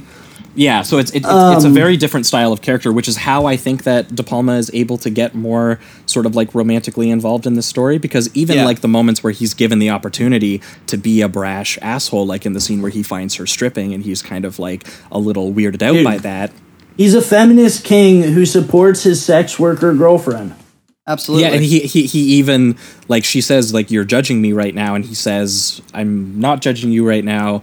Actually, the fact that we're having this fight over this, it's entirely my fault. I shouldn't have done this. Like, he immediately apologizes, and he even said, he goes, I apologize. So like there's a lot of scenes in this where, you know, he clearly has done some bad things in the past, but it was very clearly his hand was forced, or it was dictated by his own environment, and he hates himself that he's done it. And his only plan for this whole movie is how the fuck to get out of this, inescapable and it's a genuine, crime. He's genuinely intending to get out. It's not like bullshit statement. Like, he desperately wants to get out. He doesn't want to be in this life. Yeah, he almost does. Even he was very close. But and even the moment where go ahead. Sorry. Well, the scene where the classic billiard scene where he does end up having to kill people. I think it might be. No. In the end, you see him kill people, but it's one of the only times you actually see him murder people is in the billiard scene, and then he throws out the gun, and you hear the voiceover. He goes, "I don't invite this shit. It just comes to me. I run, it runs after me. Gotta be somewhere to hide." Yeah, well, and I gotta say that billiard scene is one of the best pieces of directing in Brian De Palma's entire career. That glasses reflection shot is unreal. God, yeah, that God scene level. Just like absolutely blows me away almost every single time that I watch it. And it's a perfect instruction piece for kind of like how to watch the movie at the same time, because this is where we get into De Palma's interest in pure cinema, the Hitchcock idea of pure cinema, where your story isn't told in writing, it's told entirely in perspective and POV of sort of how your camera replicates the psychology of a character. And there is no greater scene in this movie that does that than than this one, where he just wants to go home, and his cousin is taking him to a deal where they are going to, you know, pick up some quick money, and he's like, look, they're friends, I know these guys, nothing wrong is going to happen. He doesn't want to go because he's like, something wrong is going to happen. It's happened to me a lot. I'm older than you, I've seen this before. I just don't trust it. And the way it gets you into his paranoia of that scene, which is totally founded, because obviously what ends up happening in the actual scene, but the way that his camera moves, going from like steady cam shots to overhead shots, to different close-ups that are clearly from Pacino's eyes point of view, like where he looks at the red door that has the shining like Spielberg white light coming out of it, and he's like, something's in that bathroom, I know that there's something in there. But not only that, though, is Al Pacino isn't completely powerless against it. You can just see that he's like, okay, these guys have set up this space because they plan on doing something bad, and I can feel it. And the thing that's so expert about the way the scene is done and the way it captures Carlito's character is how he decides then to, like a director, take control of the room. And the way that he uses, you know, I'm going to do this trick shot. He starts like placing people in different spots to prepare for something bad to happen. And the way that you watch De Palma basically in his textbook way of like using expertly precise camera moves to, you know, maneuver through a space. And then Al Pacino as a character trying to maneuver his way through that space to take control of it. Because that's, you know, just something he does that is skilled. Yeah. And it's really thrilling to watch Al Pacino. You can literally like feel his thoughts coming out of his brain. He doesn't even need narration in this scene, but I feel like you can hear the narration of like, holy shit, someone's coming out of there. So I need to get behind that. I need to place him here. And if I use my charisma to... So you basically watch him plot how he's going to counter this assassination attempt, or actual, I guess, full-out assassination that they do pull. But you get to watch him also play the room at the same time and put on a performance for them. There's a shot in here that brings to mind another one of Pacino's greatest acting moments ever. The shot, there's a close-up of Pacino when he's like setting up the pool, and you can see his eyes, they're kind of moving, and it totally is reminiscent of Godfather Part 1, where he's gonna whack Sollozzo and McCluskey, and you just hear the train, and you just see his eyes just moving back and forth. He's trying to think, okay, I gotta kill these guys. When am I gonna do it? Am I gonna do it? I'm gonna do it now. Boom. It's kind of the same acting moment that I'm just now realizing. I never really thought about it that way. In that scene, there's one cut I really love. Is to the main dealer, the guy with the hat, who's counting the money, and he goes, the song changes on the radio, and he goes, turn it up, I love that song, and he's like dancing while counting the money. That cut is so good, and he's like slapping the money to the beat. Yep, it's so good. And it can't be overstated, like how many different camera tricks he uses in this scene, like switching from like dolly and steady cam shots that move from space to space as Al Pacino is like gauging what he's going to do. But then there's also split diopters, which obviously capture the sense of paranoia as he's standing still in one spot, but clearly has his attention focused on the guys in the back.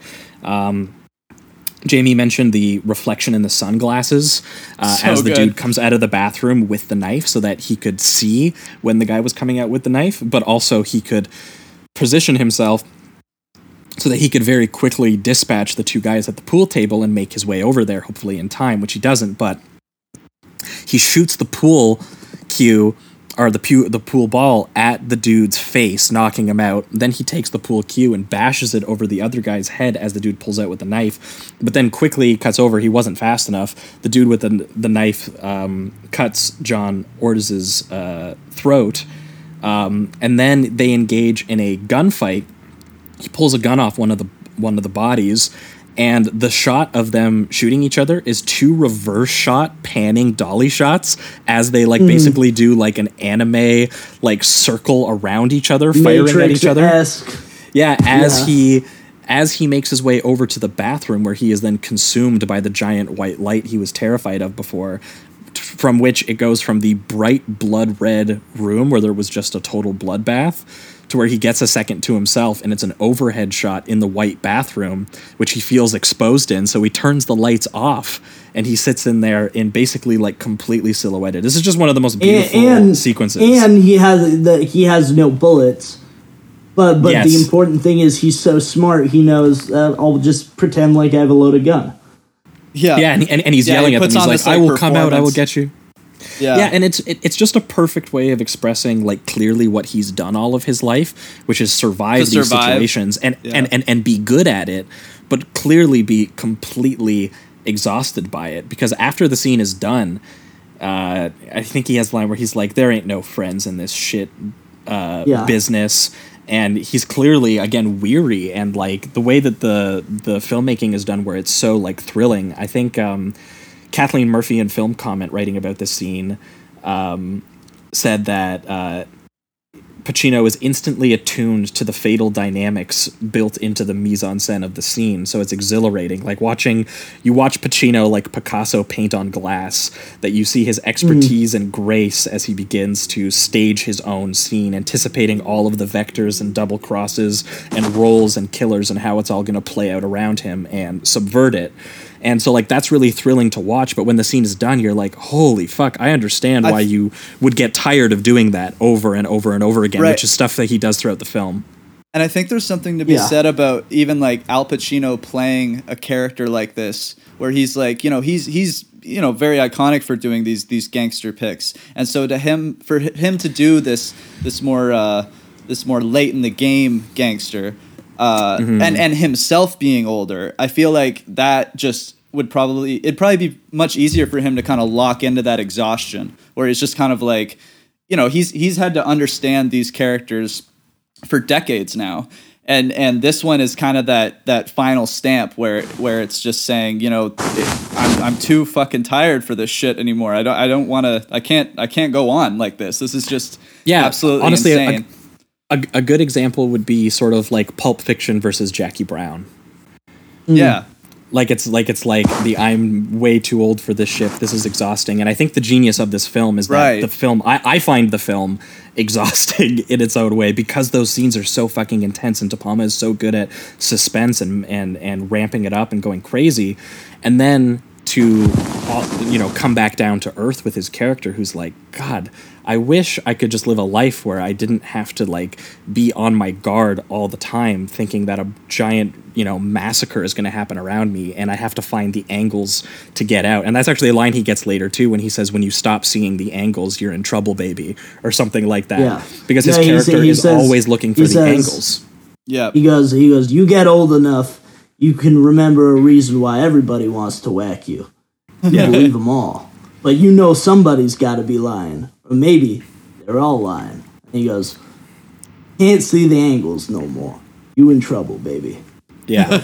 Yeah, like some great lines where he really does capture through his character like the things that he's really feeling in that time. Like too, when he goes out to kill Benny Blanco in the back alley, which is like something he's like clearly he's been a part of before, but because he's like, when someone disrespects someone else, and clearly it's a show of like you don't have power anymore, it's sort of a necessity.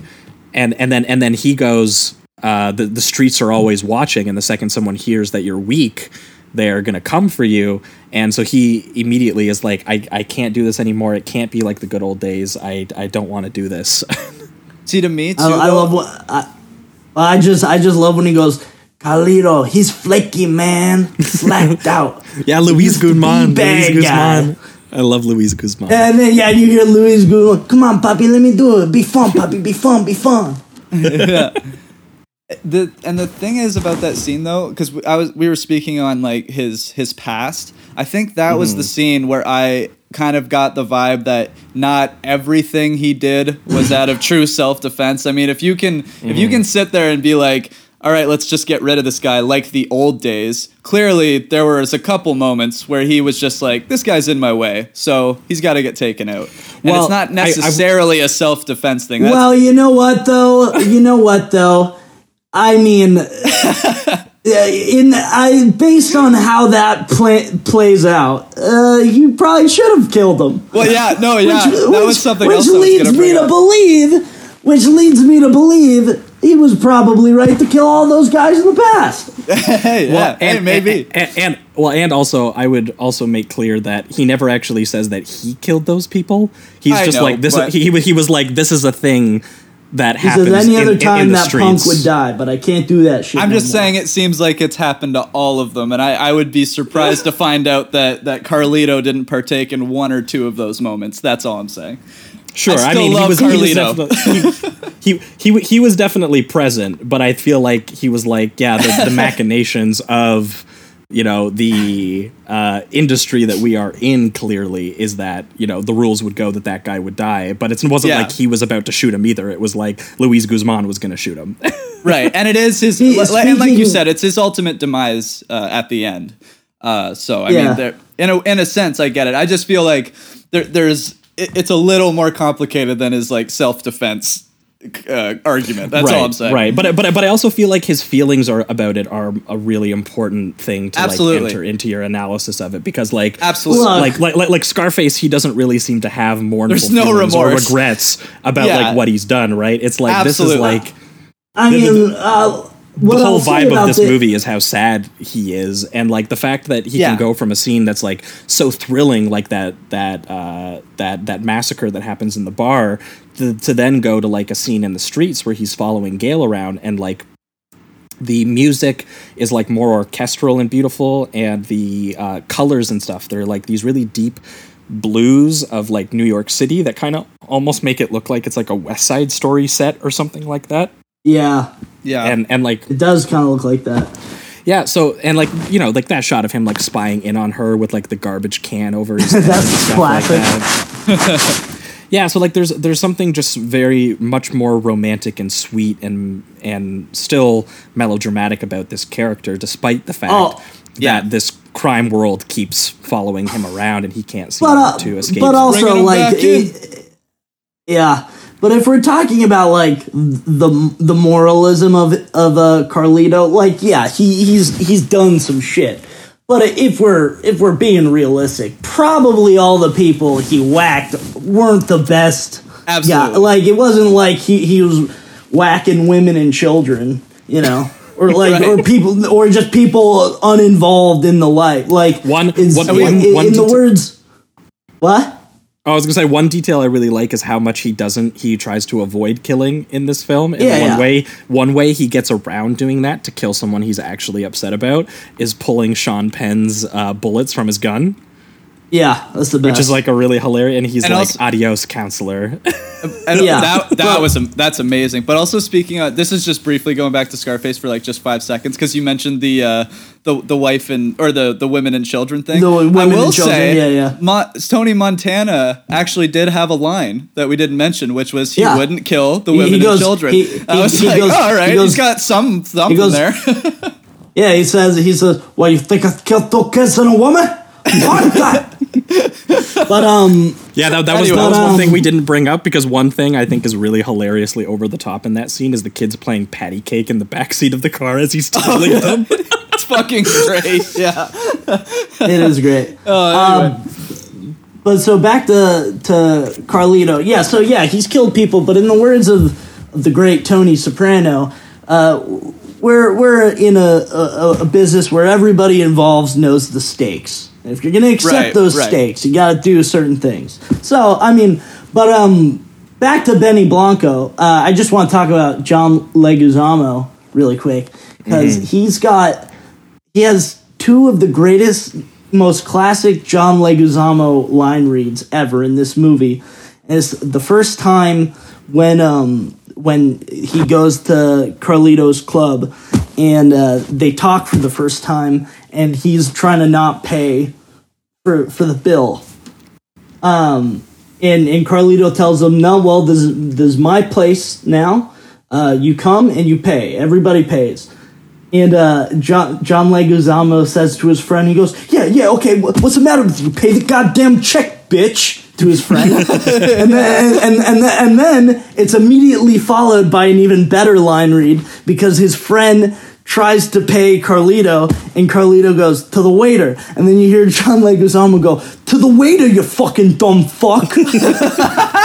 I had to bring that up because I love that so much. The fucking waiter, you fucking dumb fuck. Yeah, I do really like, especially in the writing, which from what I understand came a lot from the novels, that these are pretty faithful adaptations of the first two novels that this guy wrote, but how it switches so clearly from kind of like this sort of like hard-boiled like noir street talk almost that they do, and then moves into very like in the filmmaking especially like the very sort of like romantic gestures of the actual feelings that the characters are going through, or at least that Carlito is going through, because like the fact that you can have a scene like that which is just like fun gangster talk shit, and then you immediately go to like a scene where he takes Gale out to like the diner, and you can just see that like he has opened up like so many old feelings and wounds with her. And he is like talking very openly about his feelings to her, and she says, man, I feel and he says never. She says, you never talked like this before, and he says, I never felt like this. Never felt like this before. Yeah, yeah, and he's talking about how he's running out of steam. You can't sprint all the way. You got to stop. I'm glad. I'm glad you brought up that the key line of the whole movie is in that scene. He goes, "You don't get reformed. You just run out of wind." Yes, so right. Good. You just get tired. Yeah. Something that's I think really awesome about his character too, and there's like a strategic element to him, because when he's interacting with certain people, like Benny for instance, he can turn on that street talk and that kind of gangster vibe and all that. But then we have the inner monologue, and we have the scenes with his girlfriend, and then you can see that this guy is actually very intelligent, like he thinks about a lot. He's well spoken, but he's able to kind of channel that animal when he needs to. And I really loved seeing that back and forth as Pacino's performance goes on. Yeah, that's what makes it like a really complex portrait, is because like a lot of the stuff that you can tell that he's doing on the surface, and the way that people talk about, oh, the great Carlito, he worked for him pushing smack, he did such a great job. Yeah. Like that image that everyone has of him is so different from his interior life, which this whole movie is an expression of, both in De Palma's filmmaking and in the narration that he gets, and Pacino's like really moving performance that he gets. So like the whiplash between those two universes is like the sort of like dramatic crux of this film. It is what really like the contradictions that break, and how hard he tries to like make them fit into each other, or at least escape them in some sort of capacity, which is what really like activates me like emotionally about this film. I get really involved with Carlito, and a lot of like when he when it's revealed very tragically to Gale that he is going to help Sean Penn break the dude out of Rikers. He's going to help break out an Italian mobster, and it's like, it's one last thing I got to do because I owe Sean Penn, because Sean Penn got me off of my sentence. Like technically I didn't have a future, and my future that I'm planning, all these dreams that I have of escaping to the Bahamas and going with the woman that I love, and maybe helping her get her career in dancing, and so he's having all these really romantic ideas, and the only reason he's capable of them is because Sean Penn helped him get out, so he feels like he owes him. But the line that he gets where she's just like, you don't have to help him, the fact that you think that you have to help him is what is gonna. That's why none of you guys ever get out. Yeah, and to be fair, like she's really not wrong, but I can't remember the exact line that he says, but it almost makes me cry every time he says it. Especially, I think it's partially just like Pacino's performance of it. But do you know the one that I'm talking about, where he says like, he goes, Dave is my friend, I owe him, and he goes, I can't change that. Yeah. He says, "That's who I am. That's what I am, right or wrong." Because he knows that she's right, that he is making probably a bad call. But he's like, unfortunately, like my real feelings is, he's my friend, and I have to help him, and I owe him, and I would hope that I've built relationships where people also do the same for me, and I can't betray that. Yeah. So like, and the way that he delivers that, where he says, I can't change that, because you can tell that he wants to, that if he could, in a second, he would be like, let's just go. I don't have to, fuck him, whatever. Yeah. But also, and also at that point too, though, he doesn't know exactly what Sean Penn has planned, because he would have said no if he knew what Sean Penn had planned, which is that Sean Penn is actually going to execute the dude that he's breaking Tony out, T. who is Tony T, who is pressuring him to get him out because he gave him $1 million. He screwed him.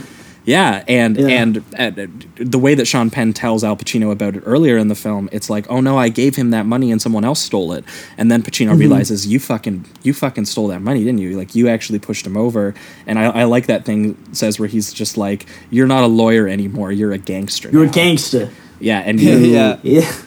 That crowbar. And, he goes, you can't. Oh he goes, you can't learn about it in school, and you can't. And that whole boat scene with the Dutch angle as they get on the boat, and then the like completely like overblown blue color as they're riding out. Yeah. And Sean Penn taking that crowbar and smashing Tony T's skull in, and like doing it like while also like taunting him, like basically just going like full out psychopath. Well, he repeats a line Tony T says back to him. He says earlier to him in the movie about being underwater with the all the critters like crawling in your skull or something like that. Mm-hmm. Right. Which, by the way, one thing I have to mention about Sean Penn's performance here, which he apparently shaved his head to make it look like he had a receding hairline and got a full perm because he just wanted to go full Jewish lawyer, which is really fucking hilarious. It's basically as cartoony of a Jewish lawyer performance, as Rob pointed out, as Pacino playing if me as a Jew can be okay with Sean Penn just being the most grotesque, greedy, awful Jew lawyer, I think Pacino as like a cool Pacino. Puerto Rican. I think I don't know. I think I would love to have him repping. Yeah, you'd probably rather have Pacino than Sean Penn in this one, right? Oh yeah, Pacino as an old Jew. I love that. But anyway. But one thing I wanted to say about his performance, though, that's really fucking funny. You might like this a lot, Rob. One of our Twitter followers sent this to us, and I don't remember the @ right now, so sorry I can't. But they shared it under the tweets. If you look it up, they'll see. But they pointed this out to me, and I went and researched it, and it's fucking true. So, watching this movie, Alan Dershowitz thought that the film was depicting him. In the Sean Penn role, which is the biggest self-own I've ever fucking heard. And yeah, so he is like obviously a Harvard lawyer guy, and that's fucking hilarious. And he is the defense team for Trump, Weinstein, Epstein, who is his personal friend. All the great guys of the world. Yeah, you can find all of his tweets right now where all he's tweeting about is how, look, when I was on Pedophile Island, I didn't do anything bad, okay? I never took off my underwear. I was with my wife. Yeah. I don't even like massages. But he thought it was him so bad that he actually threatened De Palma and Sean Penn with a defamation lawsuit. That's incredible. Wow. That's such a cell and I can't even believe it. Well, yeah, I was like, imagine watching this movie, watching Sean Penn's character, that's me. And being like, that's me, baby. How dare you take my awesome personality away from me here and steal it? Yeah, just one of the funniest details that's hilarious. This film could have possibly had. That's really good. And what a scummy fucking role. Speaking of Sean Penn, I just love the scene where the guy's fucking getting a hand job like in the middle of the party in front of everyone. He's just like, look, man. He goes, you want to fuck her? Go fuck her in the bedroom like a normal person. Yeah. It's so good. Also, I wanted to mention, we were talking about kind of the whole, the romance aspect of this film. And I really liked the Gale and Carlito's dynamic, like that great scene where they're talking in between the door and the chain is there, and Gale pretty much has this, I guess, thing where obviously she wants him to move on and you know, well, girls like that, they still like the gangster. Right, exactly, and I love that she has him literally have to break through the chain of the door in order for them to like have their moment, because it just speaks volumes to what, you know. She wants him, but there's still a little bit of that you know, bad boy that she loves. It's like in Goodfellas. it's like in Goodfellas when Karen is like when she sees Henry Hill beat the fuck out of that guy, and you hear her voiceover, and she's like, "I found it very attractive." yeah, exactly. No, wait. One of my favorite Gale and Carlito scenes is when they're at the Copacabana and she's dancing with that Italian guy, and Carl, you just hear Al in the background like cheering her on. Like he's watching this guy like sensually dance with his girl, and he's like, "Yes! Okay, wow! Whoa!" Look at that, and then Sean Penn's like all coked up, and he's freaking out, and he's like, "You're just gonna let him do that?" His hands all over her ass, and he's like, "I believe those are hips." And he goes, "What the day?" And then he goes, "You're just gonna let that happen?" He goes, "What?" He goes, "They're just dancing. You don't appreciate that? The rhythm, the movement." Honestly, one of the best scenes in the entire movie, and especially because again, so good. It plays into his character of he's too tired and old to be able to do those dance moves with her, so he just appreciates that she's happy and can do them and respects. But it's also he's confident enough. He's confident enough in knowing. Like she ain't gonna fuck around on him. Like he's that cool baby. That he's that cool that he'll let a guy fucking dance with his girl because he'll wreck him if anything happens. Yeah, absolutely. That's hard. That's how you like there. Yeah. And then you have Sean Penn just calling the guys Italian slurs. He goes, "Hey, spaghetti dick." Speaking of, it's like the scene in The Irishman when Pacino just goes, "You motherfucking wop cocksucker." His delivery on that too. He like elongates the word wop, like just makes it like 4 O's when he says it. It's just so over the top. You motherfucking wop cocksucker. It's so good. So good. Oh my god. Oh, an interesting no Sean Penn. Get us in trouble. Yeah, well, they can get over it. That's fine.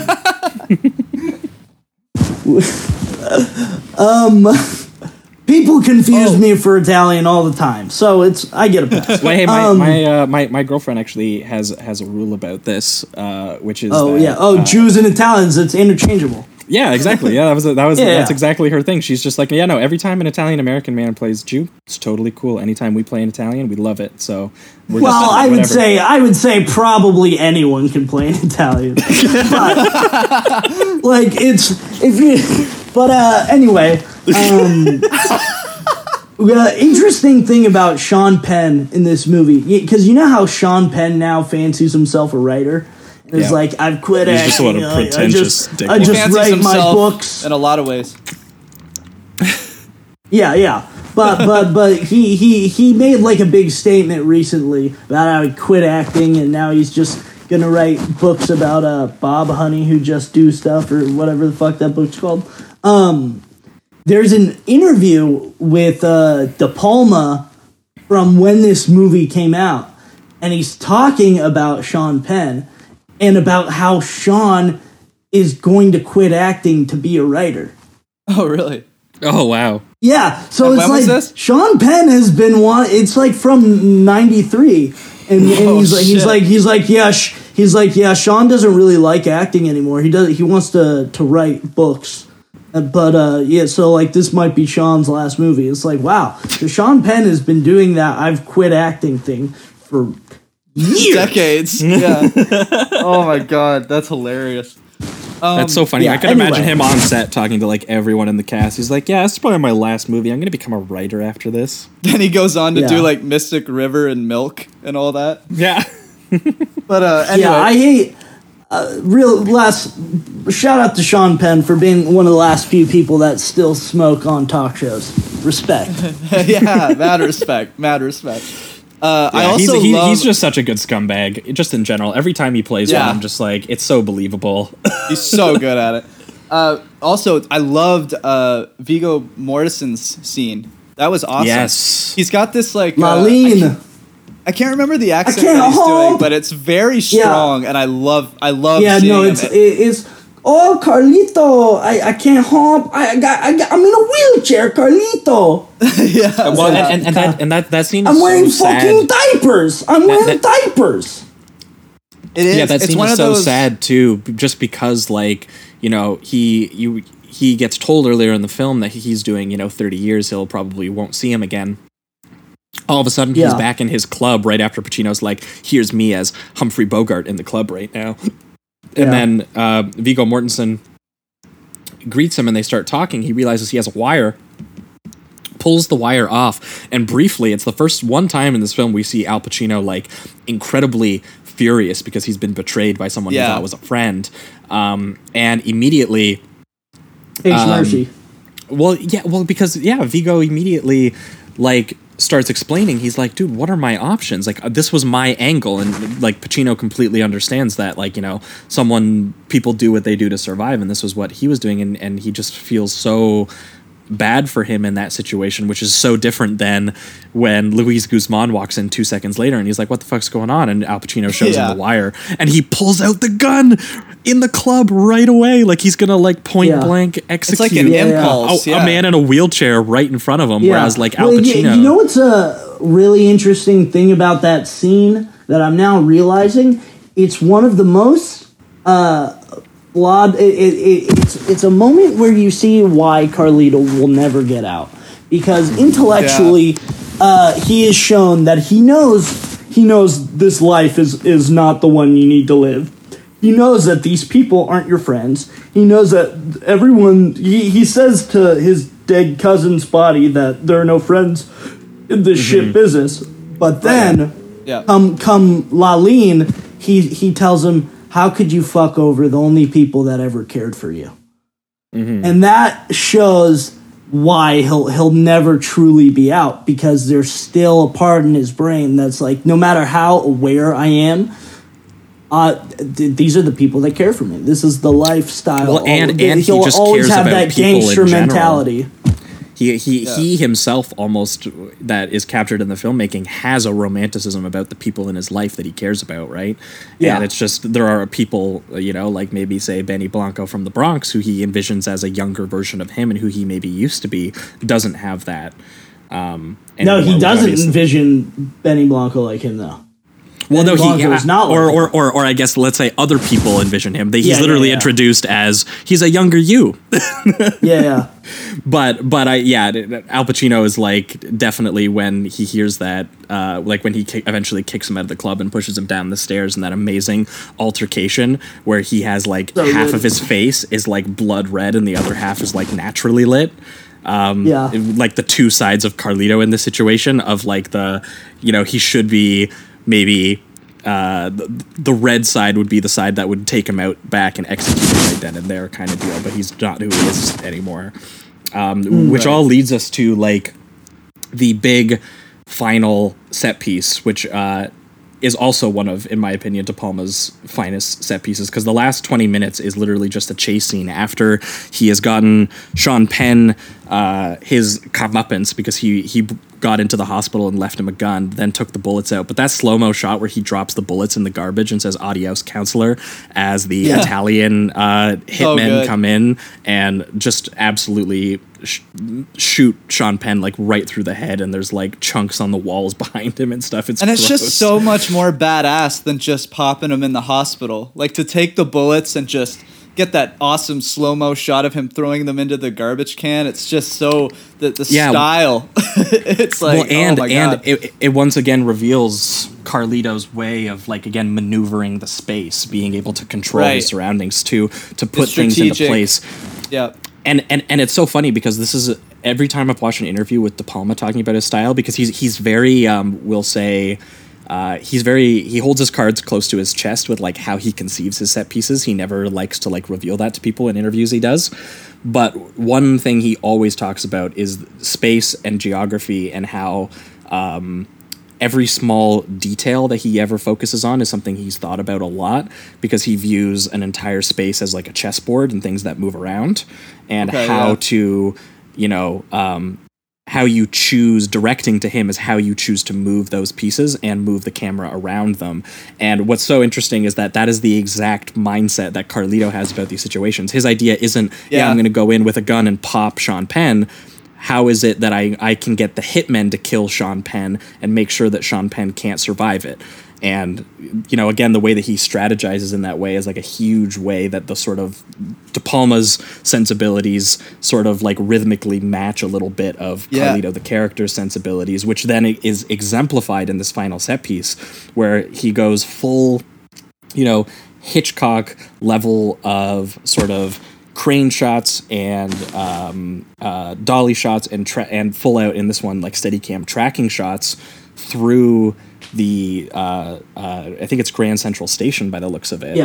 And the way that he moves, like from the like getting onto the train to the people following him and then getting off the train and then going into the leveled Grand Central Station where like there's like 3 or 4 different levels where people are all on different things, and the way that he has these guys chasing him in ways that looks like, you know, they're not like dumbasses, they are following him quite well, but at the same time he's always like just barely sometimes he's like lying down on top of the escalator as it's going up and down.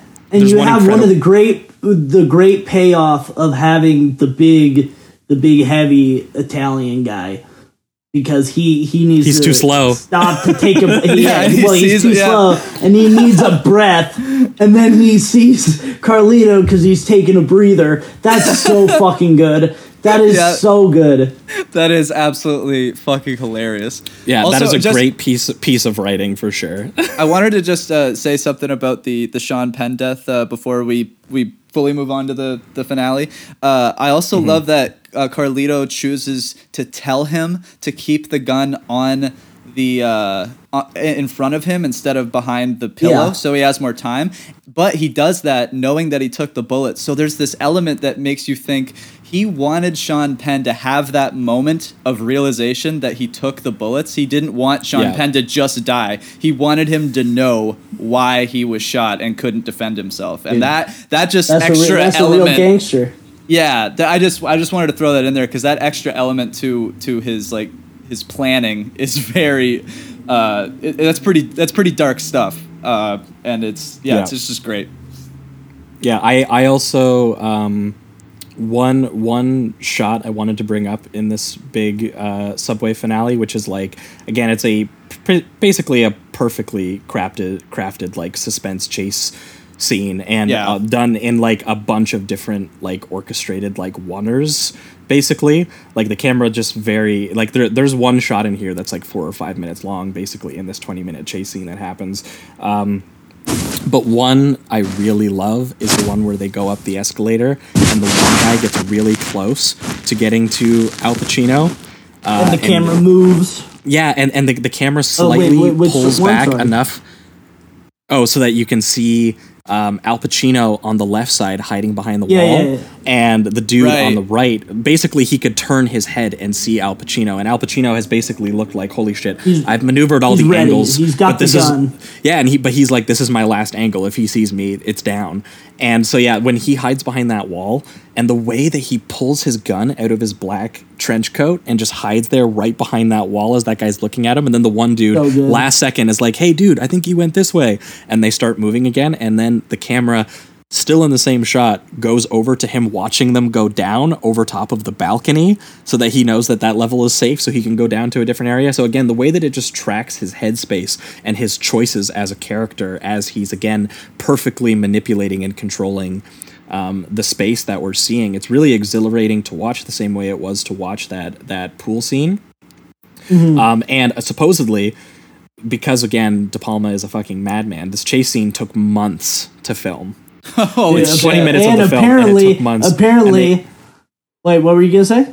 Oh, I was gonna say they started the chase in winter, and they didn't finish it until the middle of summer. So Al Pacino, wearing his black trench coat leather, was in the middle of summer, just dripping sweat. And De Palma says that one day he got so frustrated that he rode the subway home. Yep. Oh, he just abandoned the set. That's a king move. Oh my god, that's amazing. I love it. Yeah, and that's just because, again, that just tells you how precise these shots need to be. Because I mean, we talked about when we did Carrie, but that oneer that he does in the prom, where it follows all the kids down below and goes all the way up to the bucket of blood, and then becomes an overhead shot over the bucket, and then zooms in and finds Carrie sitting at her table, directly connecting the bucket with her. Like, that shot took ridiculous. him. Yeah, he spent an entire day on it. The studio was fucking pissed. They were like, you spent the entire day on one fucking shot. And he's just like, yeah, but you have to understand how important the shot is, and it's the shot everyone talks about from that movie now. So it's the same thing here, is that this set piece, like, he really nails the movement and the geography and the space of all these different characters moving around. And again, once again, activating us into Carlito's mind on how to do the same thing, how to manipulate everyone, and how to get out on top, how to survive, which makes it so much more painful because again, at this point, in this set piece, every time I've watched this film, I've seen this film like 4 times. Every time I watch this film, during this set piece, I'm like, fuck, he's gonna do it, man. He's got it. Yeah, look at him go. Look at these moves. Look at him go. I can't fucking believe it. And then Benny Blanco from the Bronx. Yeah. Benny Blanco from the Bronx. It's brutal. Guns him down. We get all the way to the opening scene, but the opening scene is no longer discolored. It's now in the same sort of like film that we've been watching this entire time, and we get to watch him in real time basically realize, that his fate has been sealed, that he was so close to the end, and he was so again, he's so exhausted by the experience of my entire life has been this constant battle of survival and trying to outflank and outskill people in all of these different situations, and then just being hit. And the weird feeling about it is that there's obviously this mournful sadness because we've grown to like Carlito over the course of the film, and some of his romantic feelings that he has, and how he was so close to getting that dream. Like that line he says too, and the kid, and the kid. Just to say the three of us starting a new life. Yeah. Oh god. Yeah. Well, and also when he says the dream don't get closer than this, like we have to run now, like we have to basically like make it happen. The way that they and in the scene too, where they're the post sex scene that they have, where she talks about her dream of being a dancer, and I think she says, I've woken up from my dream and I hate my dream now. And basically he's just like, look, we cannot hate our dreams, we cannot hate ourselves, we can go somewhere, we can escape to paradise, as the billboard says. I love how he believes it to the end. There's something just very respectable about that. And what's weird is that even though we are sad, and like this ending gets me every time, like I'm oh my god, every time I bawled like a little baby. My god. Yeah, it's I did not think that was gonna happen when I was getting into this film. we got Scarface starting it off, and then we got Carlito's Way. I'm like, okay, another gangster movie. Here we go. I know the vibes. And think of the skill it takes to get you to make you feel that way, while also showing you the opening scene too, and you basically knowing that this is where we're leading to the whole time. But part of that is what's even worse, is that you watch him so skillfully and struggle against this fate the entire time. How could this happen? Yeah, you almost believe that he is going to get out at a certain point because he believes it so much, and then he doesn't. And his lines, dude, that he gets here. Oh my god! They fuck me up so hard because because he's just like, he's resigned. He's almost not upset at Benny Blanco. He doesn't die going, fuck that kid, I should have fucking killed that kid, because that's not who he is. His idea is just like, do you know what? I'm fucking tired. This is honestly kind of a relief that I don't have to do this shit anymore. It's also like in the voiceover. I love the closing. He goes, "Sorry, boys, but all the stitches in the world can't sew me together again. Lay down, lay down." And then he says a line about how he goes, "Gonna stretch me out." I forget. But he goes, I got out a whole lot later than a whole group of people thought.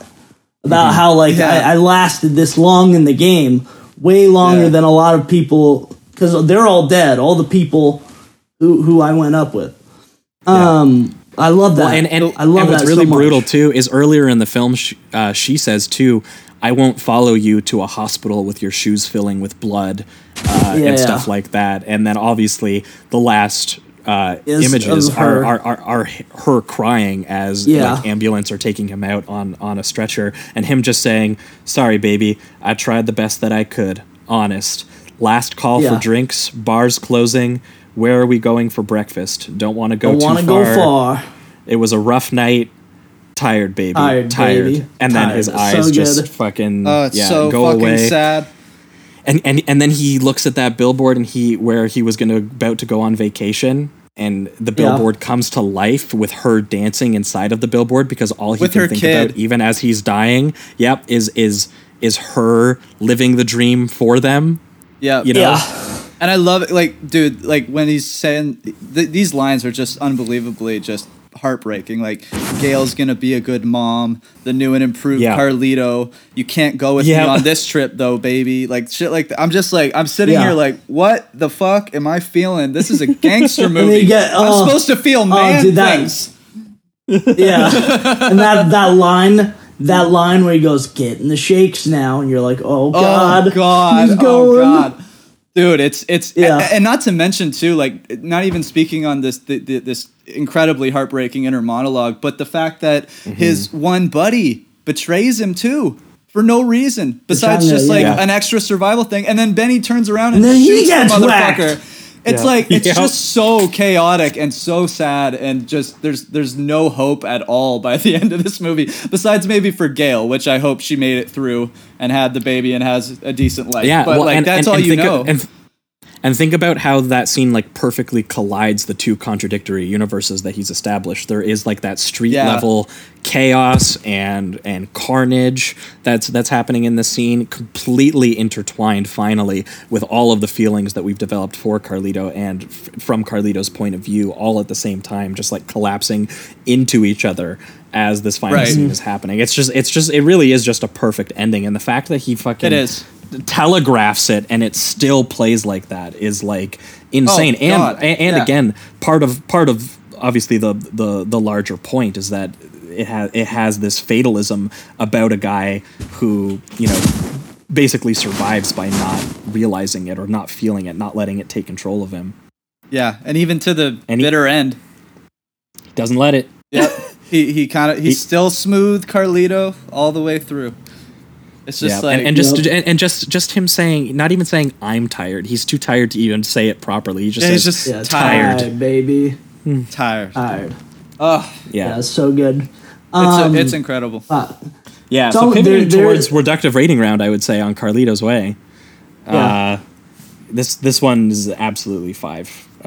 Nice. For me. I just, every time I watch this, I get completely swept up in it. I think it's a perfect merging of De Palma as a filmmaker who loves manipulating spaces and situations, and Carlito, whose skill is that he does the same thing. So the filmmaking gets you involved that way, but then De Palma can also orchestrate a lot of his old sort of like classical Hollywood camera moves that he likes to do, and for the first time not do it with like a twisted, grotesque irony. Like when he does the 360 camera embrace right after Pacino breaks the door down and they start kissing each other in the room, there's no hint of irony. This is pure romantic expression of two characters who feel things for each other. He films scenes of these characters who, you know, are just trying their best to express themselves in a really shitty environment. So like, it's one of the first times one of the De Palma films that I watch where I'm just like, I really, really do care for the characters' inner lives and think that De Palma actually did too, and then he actually really expressed it through his filmmaking, which is just, you know, usually he has a tinge of critique or irony to him. You know, in his Hitchcock riffs, like Sisters or Body Double, or something like Raising Cain or something, which is just like a really perverse movie. There's nothing perverse about this except for the sort of like the emotional capacity meeting the material reality of the situation, and it's really, really heartbreaking. So and the fact that we do have a gangster picture that basically is like a Hollywood Technicolor melodrama almost, with just some noir crime elements kind of thrown into it, but seeing like, you know, the deep colors and orchestral music as Pacino longingly looks into the dance studio holding the garbage can over his head, like that is just a pure Hollywood melodrama moment, and Pacino plays it honestly subtly. And well, and very movingly. So like, you know, I think this is just a perfect merging of like a hard-boiled gangster movie that is just in tone completely mournful and heartbreaking, and there's no other gangster movie that really makes me feel that way, because even though I loved Scorsese's The Irishman, there's a blankness about that movie's weariness. There's a hollowness there that is still critiquing his character. This is like fully swept up in a melodramatic emotional reality, very different. So yeah, gotta say, this is just one of my favorite Pacino films, De Palma films, gangster films, all across the board. Escape to Paradise. So I want to preface this by just saying that it took me 4 times to 5-star Scarface.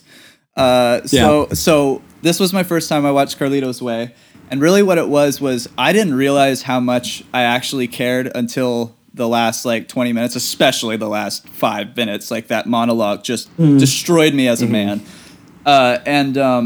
So what I want to do, and this is always the case for me, is I am going to give it the rewatch, because I feel like I'm going to 5 this thing. I just like to be confident and really feel it before I lay it down. So I'm going to give it like the highest possible 4 I could give it right now. But I honestly think I'm going to be rewatching it tonight and giving it the 5. So audience members, you should probably just listen to the other boys here. I do think that this is most likely a masterpiece, because it's just by the time it ends, I just realized how much how impactful it was and how much meaning there was to the previous 2 hours, and like this character build and making you really understand, you know, how exhausted this guy must be after just decades and decades of living this life that he's constantly having to defend himself, constantly having to outmaneuver people and outsmart people. You just feel it by the end. And then when it finally hits his demise, all you can feel is sadness, regardless of the fact that kind of everyone involved has been doing these, you know, violent acts and all that. You feel the sadness. You feel you just feel that they can't escape. And there's so much, it just depresses the hell out of me in the best possible way. So 4 for now, but honestly, I feel like this is going to get that 5 on the second watch. So, hell yeah, for you, Rob. Okay, so for me, my relationship with this movie, obviously, growing up, Scarface was like my favorite. And when I first watched this movie, it was probably like a year after I first saw Scarface and was obsessed with Scarface, and I did not like it. To me, it was just like poor man's Scarface. I just thought I was like, man, this sauce is just not. Yeah, but like keep in mind, I was like 12. So absolutely. Honestly, I feel like that's the general consensus on the movies. Like the older you get, the more you appreciate Carlito's Way. Yeah, because I mean, there was a time where they were definitely equal for me, and you know, over the last like 5-6 years or so of watching them, it's just Carlito has been the one that's always like stood out. It's the one that makes me feel things. Well, sure. so then I kind of got older, and I was like, to me, De Palma I always saw as like a sleazy filmmaker, with the exception of Scarface. And then I got older and I learned more, and I realized, oh no, De Palma's the real deal. I started like watching his stuff, and aside from Scarface and Carlitos, and I still always had that dislike of Carlitos without rewatching it. Then I caught like the last half on TV. Maybe it was senior year of high school, freshman year of college, I'm not sure. But I caught the last half, and I was like, fuck, pretty good. and then like I rewatched it, and then I kept rewatching it. There was a period of time, like my junior year of college, spring 2018. I watched it 3 times in a week. Total 5. Hell yeah. Total 5. My favorite De Palma. To me, it's the most purely Brian De Palma, because although his Hitchcock rips are like still very much his own. Like this is you can see he's made his own. He's found his own voice. He's able to do the Hitchcock thing in a way that's not a Hitchcock movie. He's able to do the gangster thing in a way that's not a gangster movie. He brings all of the things he's done throughout his filmography into this perfect example of his filmmaking style, in my opinion. You got the camera tricks. You got Pacino. You got it all. Oh my god, the camera tricks, the helicopter shots, the split diopters, the dramatic zooms and reflections. The 360 spins. You got the crane. It's unreal. You got great set design, great music, great. The score is so good. The writing's great. It's just a perfect movie, in my opinion. And I might have said this to you before, Josh. One of my dream triple features. I know you're a fan of one of these. I don't know if you're a fan of the other. But this movie, Carlito's Way, 25th Hour, and The Assassination of Jesse James by the coward Rob Ford. Oh, hell yeah. No, all masterpieces for me. That would be like the best fucking triple feature called The Dead Man Walking series. That's Yeah, that would depress the hell out of me though. That would be It'd like be the so ultimate brutal. sad boy about to hit his demise, but kind of knows it, kind of feels it, but still lives despite that. I also love, Josh, you put His it life as you said it was Michael Mann's Scarface. Carlito's Oh yeah, Way. when I first really watched liked it in that. 2016. I really liked that. Because it's just it's really sensitive and intimate and graceful in ways that Scarface was like very intentionally so, but very like obscene and excessive and overblown and bloated a little bit. And this is the opposite. It's a tragic romance. Right. Yeah. Because I think that's a spot on analogy for sure. And then he would do Heat 2 years later. Al Pacino was for on the real. movie. Good Lord. But yeah, anyway, I think we went long on this one, but I don't think it'll wrap it up for this week's episode. That was Scarface 1983 and Carlito's 1993 years later. Thanks so much, Rob, for joining us and bringing these films with you. If you've got anything to plug, this is where we let you usually do that. You might not have a whole lot to plug, but maybe Twitter, other podcast appearances. Yeah, well, thanks for having me, guys. It was a lot of fun. Follow me on Twitter at Responsible Rob, or you know what? Don't. I don't know. It's getting a little crazy. Well, but also if you follow me on Twitter, just don't reply stupid things to me if you want me to follow you back, and especially do not retell my joke in a worse way in a reply to me. Because like you're not going to better it. I'm funnier and smarter than you. Just don't even try. It's just annoying. That was a great Twitter advertisement right there. Well, if you're a non-mutual, because there are these people that just clearly want me to follow them back, and they're like, "Oh, I know what I'll do. I'll show them that I'm funny." It's like you're actually showing me the opposite. Just like the tweet. No, I don't block. I'm respectful, but just like the tweet and move on. But also, I'd like to plug the Boys at Extended Clip. You could catch my episode on Mikey and Nikki and Jack and Jill. Nice. Yeah, that was a fun one. I think that's pretty much it. Hell yeah. Well, cool. I can also plug Extended Clip on the show here, because I think by the time you guys are listening to this, my episode for them should be live, where I talked about Tony Scott's Deja Vu and Brian De Palma's, again, Femme Fatale. Nice. So I followed up Rob a couple weeks later, and I think when this episode goes up, it should already be live. So just check out the Extended Clip, guys. They're probably on every podcast listener of choice as well, and there should be an episode by me over there as well, talking about more De Palma. Always. Wow. Just really quick, because we were talking about people on Twitter. Some guy just sent me his thesis in DMs. What? Okay. Is it really long? What's the thesis on? It's about PTA. It's just college thesis. I would assume it's really long. Oh yeah. Well, thanks. Have fun reading buddy. Yeah. Yeah. I'm definitely going to. He got his moment of fame on the show here. I'm definitely going to. But for our listeners, we are going to be back in 1 week's time. Once again, as you know, talking more De Palma, but also pairing him with his mentor.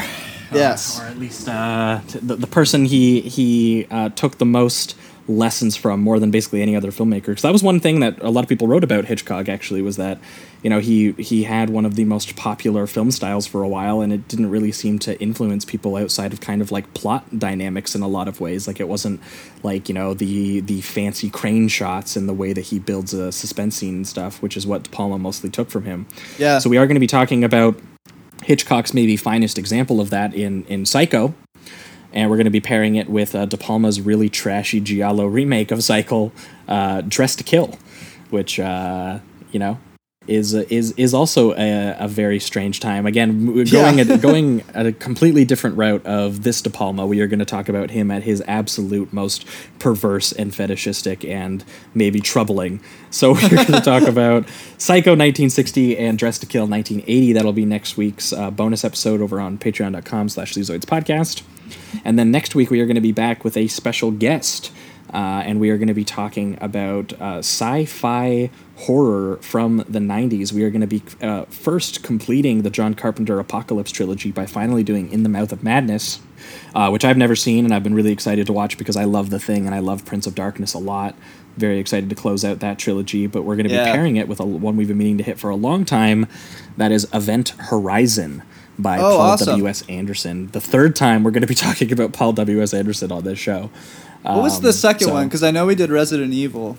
What was the other one? We did Resident Evil, and we did his Mortal Kombat movie. Right.